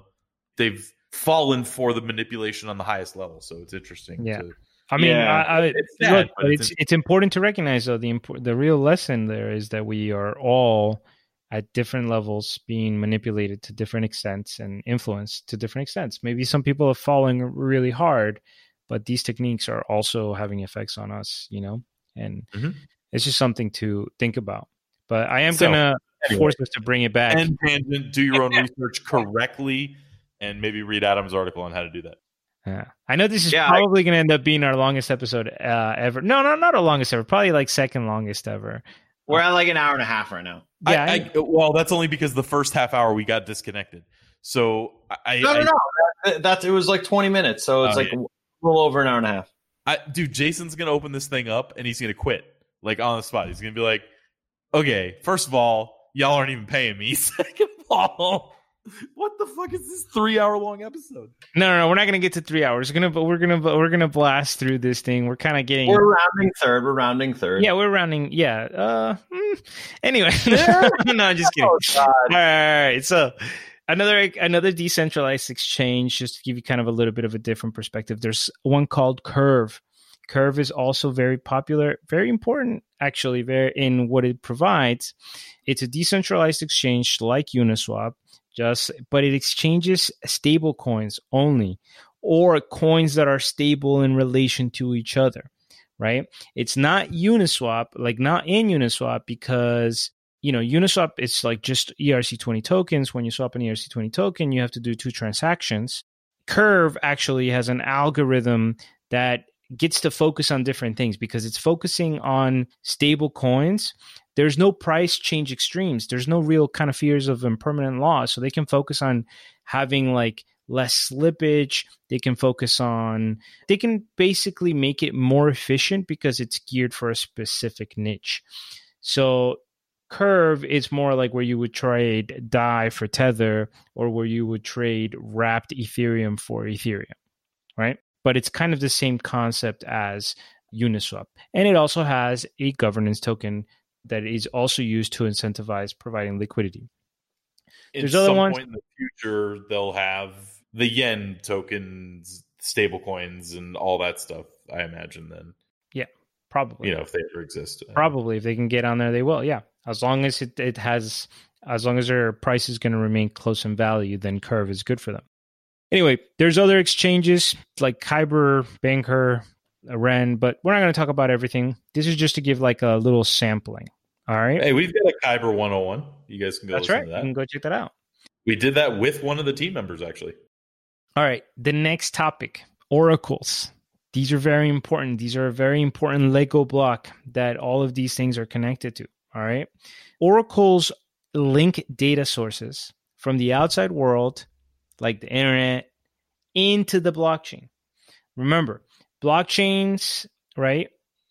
The security of the blockchain is irrelevant if the data that the blockchain is being worked on can be manipulated. The Oracle problem, right? Like Ethereum can have all of the amazing immutable this and this and this and this and this. But if Ethereum is going to go to Brent's computer to get the price of Bitcoin and I can hack Brent's computer, then it doesn't matter how safe Ethereum is. Totally irrelevant, right? I'd also like to speak really quickly that I don't believe that there are any oracles on Neo, which I think is a punt, considering how important the oracle was to that story. Good reference. Took me a second. I was like, isn't there an oracle on Neo? All right. There are different types of oracles. There's centralized, decentralized, human oracles, contract-specific oracles, oracles ran by companies, by communities, by individuals. We're only going to talk about Chainlink because, again, I'm just touching on the main ones, and Chainlink is definitely by far the main oracle. And Potato, if you're listening, I know you asked us to do Chainlink a long time ago, so this is like the closest we'll get to that. All right, buddy? So I actually remember kind of shitting on Chainlink. Not really like the project, but I remember there was like this article that everybody went crazy about. They're like, oh, Chainlink was picked up by Google. And I'm like, no, Google just like said that this is a cool decentralized oracle. And we kind of made fun of that. So anybody who was going to buy Chainlink then and then didn't because we made fun of it, oops. No one's us. Nah, well, Chainlink is... That would be me. Thanks, Brent. Appreciate that. No. Thanks for making fun of it. Guys, I was about to buy. We're still super early. Brent, don't feel guilty about Adam's situation. It's okay. To put things into context, again, I don't want to make it sound like I'm picking favorites here or whatever. I already filtered it by picking which projects I was going to talk about, right? So these are all pretty cool. Chainlink is kind of a big deal. It really is. Almost all of these decentralized things that we're talking about, like Aave and Compound, and we're later going to talk about Yearn, all of these need to know what the price of these coins are. And Chainlink is the main one that a lot of these ones are using that's decentralized. Okay. So the concept of Chainlink is simple. As we mentioned, a single centralized oracle is a point of weakness that can be hacked, that can be manipulated. So the solution Chainlink provides is that it is a decentralized network of nodes that basically get data from the real world. It is able to compare it, and then it can provide that information from off blockchain sources to the smart contracts on the blockchain. All right. It's not centralized. Anybody can create a node and participate, become basically a node, an oracle, and take part in the network. There is complete abstraction to connections in the outside world. Like literally any data source you can imagine, there can be an oracle for it for Chainlink. All right. There's a reputation system. There's also a penalty and collateral system that ensures that oracles don't lie and don't cheat. This is how they basically keep themselves honest. All right.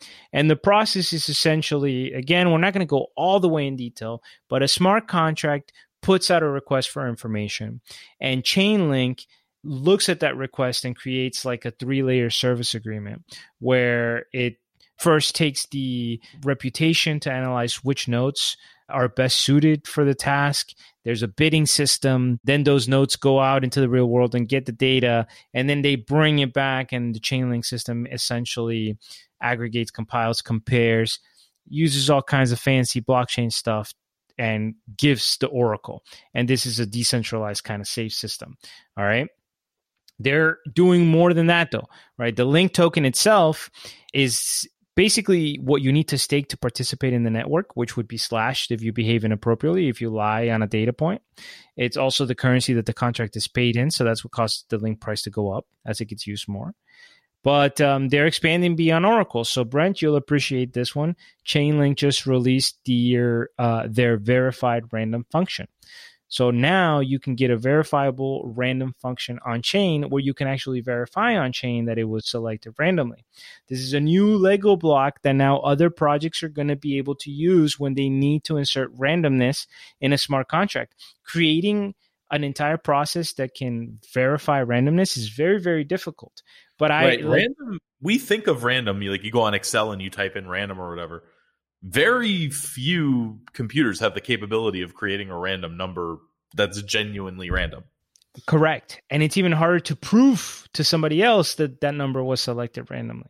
Real quick, I one day looked at Ultimate Bets, like random, like I looked at all three, like PokerStars, and I forget, but I think it was Ultimate Bet that like they were using, like, and granted, it's possible that it's specific because they weren't exactly a trusted site, but it's possible it was BS. But it was like something that I was like unheard of, like never. I couldn't even really recall what it was because it was so complicated. They used what was the equivalent. This is so weird. We must have talked about this. This is why. But no, never. They used the equivalent of shooting a laser into a lava lamp to do their random number generation. It was a plasmatic rhythm. And then again, this is a poker site that ended up letting people see hole cards of other people. So, you know, who knows how serious that was. But it was the first time I looked into how hard it was to create random numbers. I think they did a lot of content about how good their randomness was, is why we both know this. But yeah, it was Ultimate Bet had a very specific, crazy way to generate their randomness. Yeah, like I believe that was that seemed like that was like kind of legitimate from when I was reading about it, and like dude, and I'm looking at it right now. PokerStars it's like they're using like quantum theory to figure out a random number generator. So just to go back to what we're talking about, what you're talking about, Kareem, and to understand people whenever, because like if you never actually think about what a random number generator is and how hard it is to make, like you just think it should be easy, just randomize. Like what the fuck does that even mean? That's right. And it's not easy. That's right. Just to clarify what you're talking about, what Chainlink apparently has now accomplished. And the reason it's so important, by the way, is because if you try to launch something that requires randomness, like a poker game or, you know, some kind of lottery system or something, and it's not random, even if you're not trying to be deceitful, trust me, someone who is smart will figure out that your stuff is not random and exploit you. They will game the system because that's the beauty of randomness. It can't be predicted. Things that aren't random have more predictive patterns, right? And guys, the fact that Chainlink can now give this as a decentralized service means that think about all the things that can benefit. For example, if your project wants to run a lottery, if you have games that want to have random loot, if you have governance rotations, for example, imagine that maybe you need to select judges or a panel or the person who's in charge for a hearing. How can we make sure that it's random? Think about all of the applications that this Lego piece provides, right? So it's kind of a, you know, again, significant big deal. Oracles, Chainlink. We're going to move on. This one's really not something that I find particularly interesting, but I wanted to mention it to show the breadth. There's already insurance, and it is very relevant. There's a company called Nexus Mutual that is already starting to offer smart contract insurance. What is a smart contract insurance? Think about it. You can literally, for example, if you're investing in a liquidity pool, but it's a new project, maybe you can go on Nexus Mutual and try to get a an insurance program that covers if that smart contract hacks. They won't cover you if the price drops. They won't cover you in a bunch of other situations, but you can basically get insurance for specific smart contract related things. And the interesting thing about Nexus Mutual is that it's, I don't want to say necessarily decentralized, but it is kind of membership driven. So you have to be a member, you have to participate in the system to be able to get insurance. And then the system as a whole, people get to talk about claims. When there's a claim, instead of just going to like some insurance auditor, it's going to the holders themselves of Nexus Mutual, who are deciding whether or not to pay out an insurance claim based on the details. And that feels like a backwards incentive structure. Like if you had some sort of treasury of funds that you have control over, wouldn't you just want to default to not paying them out? Well, again, because you're trying to create a product, right? So the people, ultimately, the people who are members of Nexus Mutual and hold Nexus Mutual are going to make the most money if they grow to billions and billions and billions and billions of dollars of insurance coverage, right? Yeah, I guess that's true. Their incentive is to be a good company that's competitive and wants you to give their business. If their policy as a community is to just screw people over constantly, they're not going to get to that scale. So the thing that makes it interesting is precisely that they have to balance the growth of the ecosystem with paying out claims. And it gets even more interesting with them. Like you can, for example, by staking, you can basically select the contract that you want to cover. Does that make sense? Like maybe you feel good about a smart contract and you're like, yeah, this insurance that's being requested, I want to stake it so that, you know, your stake is linked to that. So that if there's a hack on that, you pay, but you get to benefit from the rates. So again, decentralized smart contracts, and it becomes very interesting. And now that you can have, this also creates, for example, the opportunity for a team, not just as a consumer, maybe a team can get insurance on their own smart contract to reduce risk. Yeah. They can, or give some more confidence in the project. Exactly. We took this much in the way of funds to get this project started. We're going to put half of them on an insurance claim or whatever the case. So I think that's cool. It's worth mentioning. We're down to our last three projects that I want to talk about. So we're rounding first. We're down to our last three projects. Last three projects.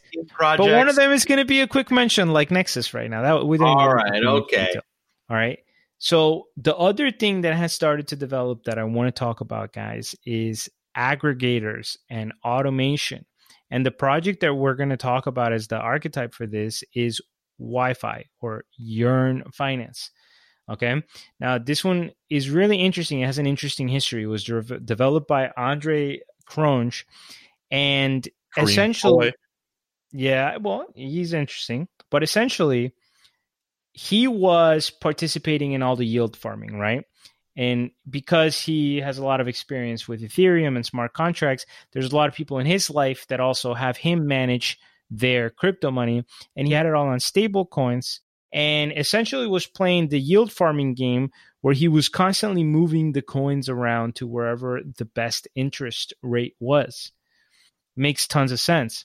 But with all this moving around, he basically figured out that he was getting tired of it and started to figure out a way in which he could automate it. But it ended up becoming a crypto project because he also realized that with more size and more people, you know, economies of scale will essentially benefit.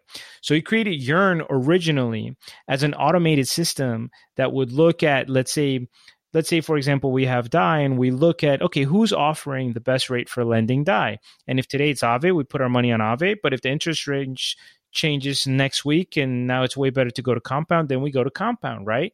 Because all of the different platforms have the way in which they calculate rates. So he started automating this process and opened it up to the community. And a bunch of people basically came in and started participating. And it grew up into this thing, like this kind of, I don't really know what to compare it to. To me, the closest thing is something like Vanguard, you know, that does like the index funds, or maybe this is like a new version of some kind of aggregator. I'm not sure how to describe it, but what's also really cool about Yearn is it had what's considered the real fair launch, which what Andre did was he figured once the protocol was growing, he's like, all right, this needs to grow, you know, this needs to have some kind of governance structure. So he minted the Yearn token, only 30,000 of them. That's why Yearn has such a high price compared to other tokens. It has very low number of tokens. And it was distributed to all of the people that were participating in the project already. There was no ICO. It wasn't sold. There was no pre-mine. There's nothing like that. Basically, when he launched the protocol and people started kind of using it, there wasn't a governance token. And then when he decided that it had to be created, it was distributed to the people that were already there. And then the price kind of, took off, and then it burst and all that.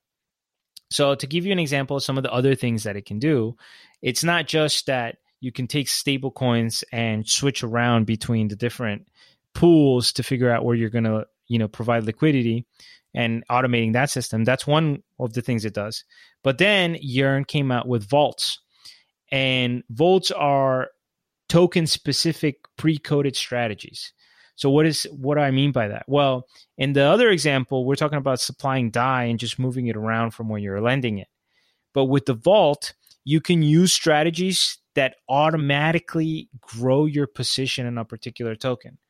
Let's say, for example, that we take an Ethereum vault, right? And we take a bunch of Ethereum. There's an Ethereum vault. And what it does is you supply a bunch of Ethereum. The vault takes a huge chunk of that Ethereum and converts it to DAI. Then it goes to an ETH DAI liquidity pool and supplies it, right? Then ETH DAI, then it collects fees. And then it takes all of the fees that it earns, and it buys more Ethereum. And then it just basically repeats this process. And you could do that with different coins. Developing strategies is one of the big things. So people in the community in Yearn, anybody who can come up with a good strategy that can implement it, they'll create a vote. You have to vote on it or whatnot. But you can create a new vault that has a new strategy that takes advantage of the ecosystem in some way. It can go to different protocols. It can go to Compound. It can go to Aave. It can go to Maker. It can mint DAI. It can take out a loan. It can supply liquidity. But then it kind of circles back in such a way that the main position, whether it's Link or Ethereum, keeps growing. It sells the profits to buy more Ethereum, essentially. So what Yearn provides with these vaults, it's kind of an opportunity to have an automated system to grow a position. Now, there's layers of risk. There's smart contracts. You're interacting with other platforms, which means that if there's a hack on Aave, maybe that could affect Yearn or one of the vaults. But it's, needless to say, super interesting, because who's not interested in automation, even if it costs a little bit of efficiency, right? The Wi-Fi token is the governance token. There's a treasury. The fees that the system collects are distributed between the people that created the rewards. And it's just interesting because it's kind of community driven. They have developers, they have marketing. There's nothing that interests me more than a fair launch. So many of the coins that when we did our 101s interested me, things like Nano or whatever, were the ones that didn't have the stupid fucking ICO that caused the craze kind of thing. Yeah. Well, and you're not alone. And a lot of people love Yearn and kind of love Andre precisely because of this, because realistically, he gave up millions of dollars in equity doing it this way, So Yearn is interesting. They have other things, and they're also one of these programs that has like a clean interface and stuff. Their price, the token price, the governance token, is one of the most speculated on and swingy tokens ever. So if you don't like stress, don't invest in Wi-Fi. but it is very, very interesting. All right, we're down to our last two. This one I'm going to mention briefly. You mentioned it before, Adam, Augur, right? Because now we're going to talk about trading. Augur, well, that's kind of weird. I didn't expect Augur to get a mention in this. Here's why Augur is going to get a mention in this, because it's a decentralized trading platform for trading futures, making bets. It's like Predicted or something like that, but it's decentralized. So I'm just mentioning. And it requires oracles. That's right. It requires oracles. And for those of you that don't know, Augur is basically a place where anybody can create a prediction market on anything. And then people can bet on it. And the idea is that there's a concept called the pool of wisdom, right? Which is that all of us together with proper incentives to actually give our best guesses help us have a better idea of how things are going to play out, right? Yeah. And I've watched how Predicted works. I don't know if that I don't know if that ends up being accurate. No, well, I mean, of course, and especially with highly political things, that we are an uninformed populace that gets manipulated, and we also didn't have great poll. I mean, that's a whole nother concept, right? But the idea here is that Augur is decentralized, and that just like some of these other protocols, it creates economic incentives to create liquidity, to incentivize the creation of markets, and to have participation. And I was able to download like a cloud of like what the main things of the prediction markets are. And most of it has been actually sports, just like soccer, football, Right, English sports Premier betting, League, yeah. Champions League, some Bitcoin, some Ethereum stuff. I made a blurb a little while back that was like, will Trump die before he leaves office or something? Yeah, right. Heading on that. Right. So you hilariously, I mentioned predict it. I just went there. I wanted to see currently an election that has already been decided in the United still States. 8%, Still right? has Trump at 13%. 13%, of course. Just a casual 13% chance of a coup in the United States. That's it. Nothing to see here. All right. So last but not least, I saved this one for last. I won't spend forever on it. I just think it's so fascinating. And I want to make it clear. When I say that I think this is fascinating, I'm not saying, oh, you need to go buy this project. No, I just think it's super cool. I think you guys are going to appreciate it too because of our backgrounds. I love it. All right. Synthetic assets. How familiar are you guys with synthetic assets? Or is this synthetics? Yes. We're going to talk about synthetics. I mean, I don't really get it. I just see like, You hey, will. you can bet You're on about to get it. It feels like it's an option that like you mimics what that. I don't understand it. You're going to get it. And it's very cool. Brent, in the real world, are you familiar with synthetic assets? Maybe I am. I don't think I have not heard the term before. If it's something like an option, maybe I am. I don't know. I had not heard the term synthetic asset. I didn't know that synthetic assets were a thing in real finance, but they are. So synthetics gets its name from the real world's synthetic assets, which have been around for a while. And I went and got a definition, and I want to point out that there's a very important word in this definition. So, quote, financial instruments engineered to simulate other instruments while altering key characteristics, constructed to feed the needs of the investor. Okay. And so would a tracker stock be considered one of those? Probably. Because I owned Party Poker tracker stock like 15 years ago. So because we couldn't buy it in the US, it was overseas. I bought something that tracked it. Maybe that's what I bought. That's something very similar. I went to Investopedia, which is I have found to be a pretty good source to educate myself on financial stuff. And one of the main things that Investopedia said about synthetic assets is that they were, let me read the quote. Synthetic products are custom designed investments that are created for large investors. Large investors. So the beautiful thing here is that something that existed only for large investors, it's getting a blockchain makeover and possibly making it available for everybody. So synthetic assets, just like you said, Brent, it's precisely the idea that we can represent an asset in some way and trade on it without having to have the asset ever in our possession. Okay? So it's not really the asset, but a synthetic representation of the asset. So the way that synthetics achieves this, and again, this is not an in-depth guide, so I'm just going to try to give you a big picture. Essentially, synthetics creates a giant pool of money, which banks the entire synthetics ecosystem. All right?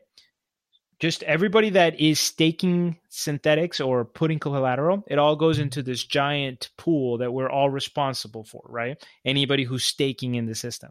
And one of the things that they do is, in order to get your staking rewards, your collateralization ratio has to be 750%. That sounds really high, right? Remember, Maker, it was 1.5x. That's 150%. In synthetics, if you want to be a staker and get rewards, right, there is a 750 collateralization rate that you have to maintain. It is a lot, Brent. It is a lot. But here's where it becomes really cool. Synthetics, it looks like a trading platform, right? Like if you go to it, it kind of looks like somewhere to trade or an exchange. But what it actually is, it's a asset minting system.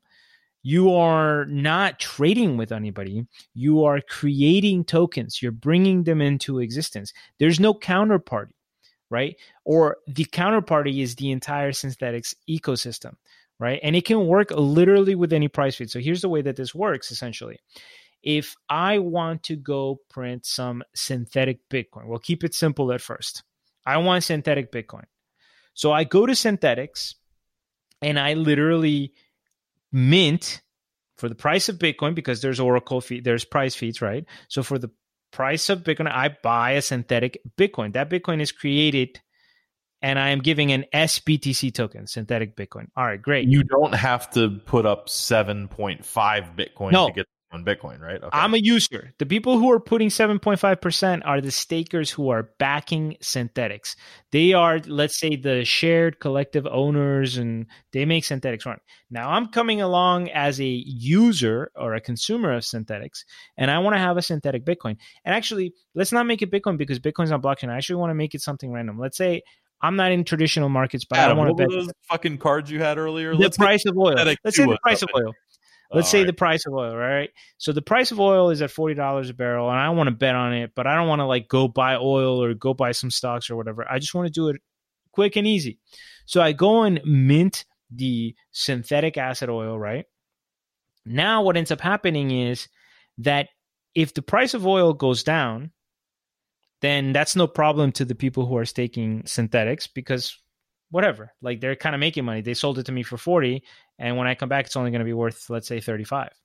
How did they decide what to sell it to you for? Just their No. It's when you're minting, you're using the price feed, what the price is, right? It's looking at a bunch of price feeds and coming up with an average to determine what the price so of you can't do it oil on is. just anything. There has to be a price feed for it. There has to be price feeds, and there have been certain assets that have been created, but not everything has been created. But kind of like the markets have been created, but there's more and more assets. But you'll see how it gets really interesting. I haven't gotten really to the juicy part. But on a basic level here, if I mint the oil, if I lose money, no problem. I come back and the Synthetix ecosystem basically gains $5 if I mint the oil at 40, and then when I cash it in, it's 35, whatever.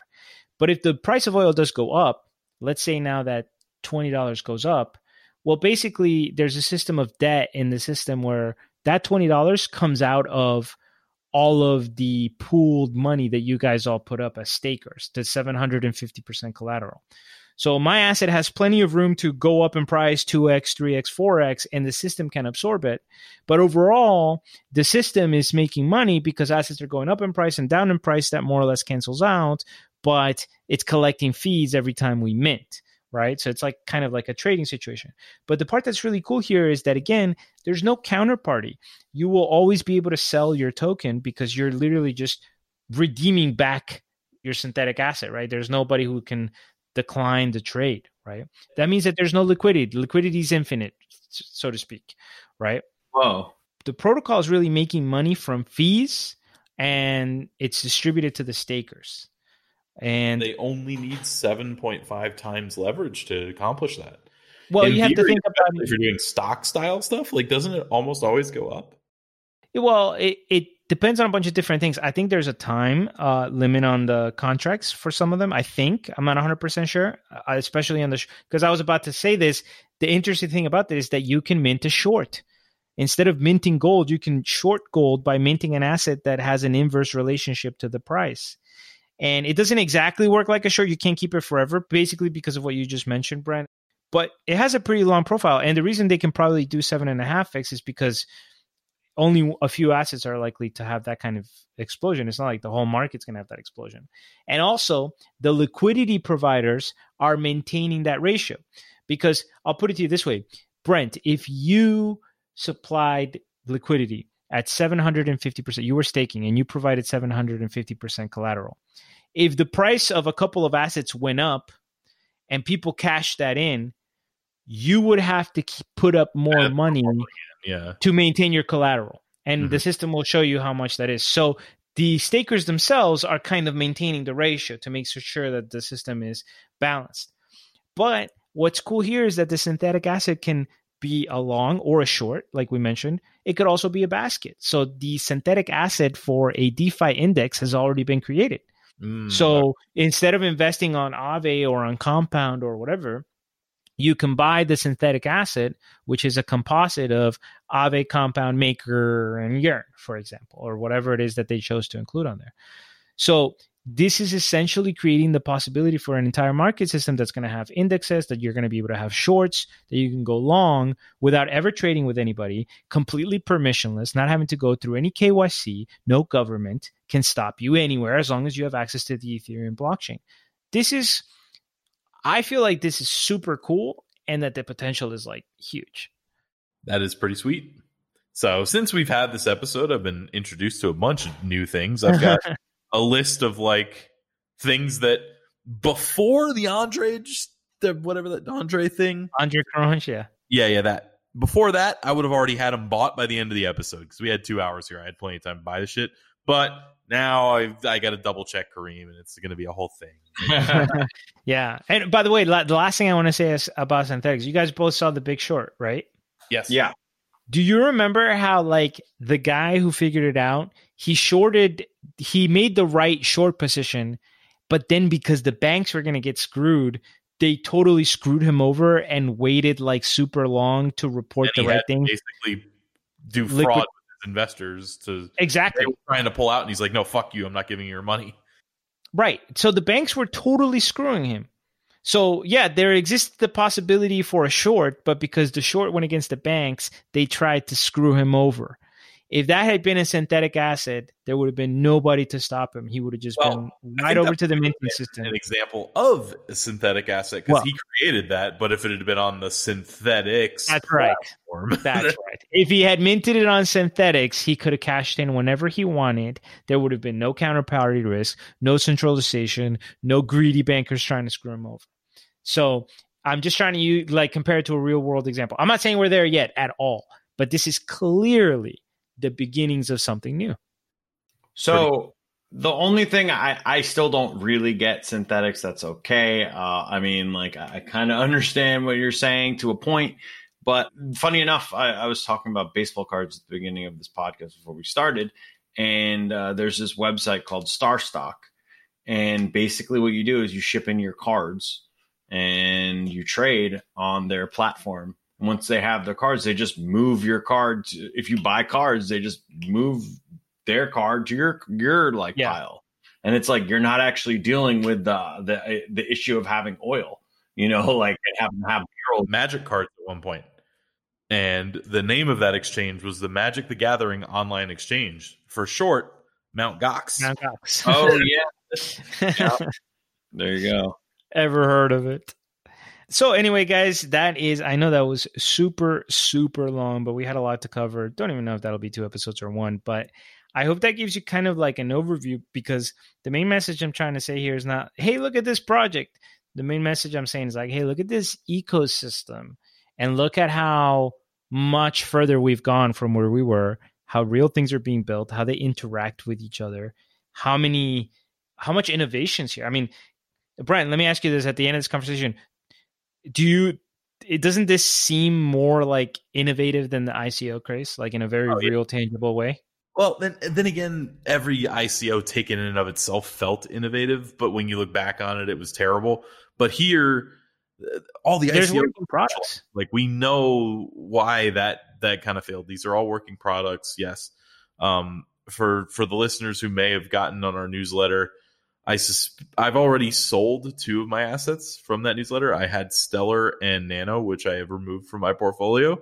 I don't know. We'll see if I move any into what Kareem just said today. I don't know. We'll see. All right. Well, we've been here long enough, so we'll definitely do some wrap up. Guys, any final thoughts that you guys want to share? I know I hogged up the conversation. We just spent 2 hours and change on a podcast, and there's still we didn't really talk that much about sushi, which I think is super interesting. We didn't really talk that much about yams, which is like using the rebase thing, which is another thing I don't really get. Then there's I didn't mention Ampleforth, which was the one that basically really brought in that rebase, and it is really interesting. Farm that and sushi is a clone of Uniswap, but Adam's right. There's so much. Yeah, I almost feel like the story of sushi is interesting in itself, but it's definitely very important to still be doing your, like Brent said, do your own research. What was the caveat or the But do it right. Do your own research correctly. So DYORC, D York, and he's right. And it's even more important than ever to hop into these things with not a grain of salt, but just step into the water. Don't just dive into the deep end.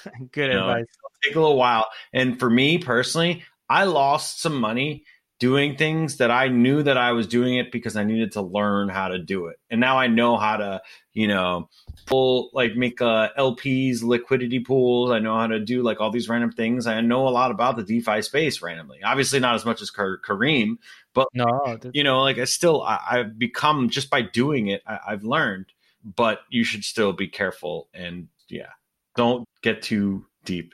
Adam and I have both been burnt. And the only thing stopping me from getting burnt was that Ethereum participation price was so high that I couldn't do it. I was trying to get burned. All right. So, Kareem, what's the price of Bitcoin right now? Isn't it like $18,000? Basically. Not bad. 17.6, but not bad. All right. Ask me again in 5 minutes. 13,000. No! All right.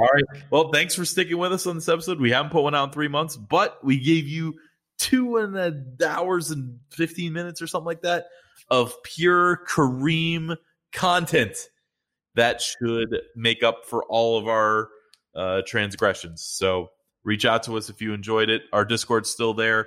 People still exist in our ecosystem. We love the fact that you guys listen to our stuff. So keep it up, and we'll put it out there every now and then. You never know. Make sure you're subscribed because you never know what can happen. I agree. All right. We're not fucking financial advisors also, Jesus Christ. We talked about a lot of projects. Unnecessary F-bomb of all time. Yeah, well, it's all good. It's all good. You can wanted to remember. I almost forgot. Man. Brent's mailing it in at this point. We're not financial, whatever. Full disclosure, it's 2:43 a.m., but if we didn't get it recorded, we weren't going to be able to. So seriously, guys, thank you. Brent, I know you're in another country. You could be partying.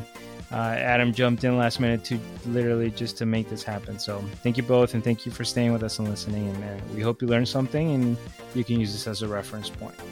Okay. Catch everybody on the flip side. See you later. See ya.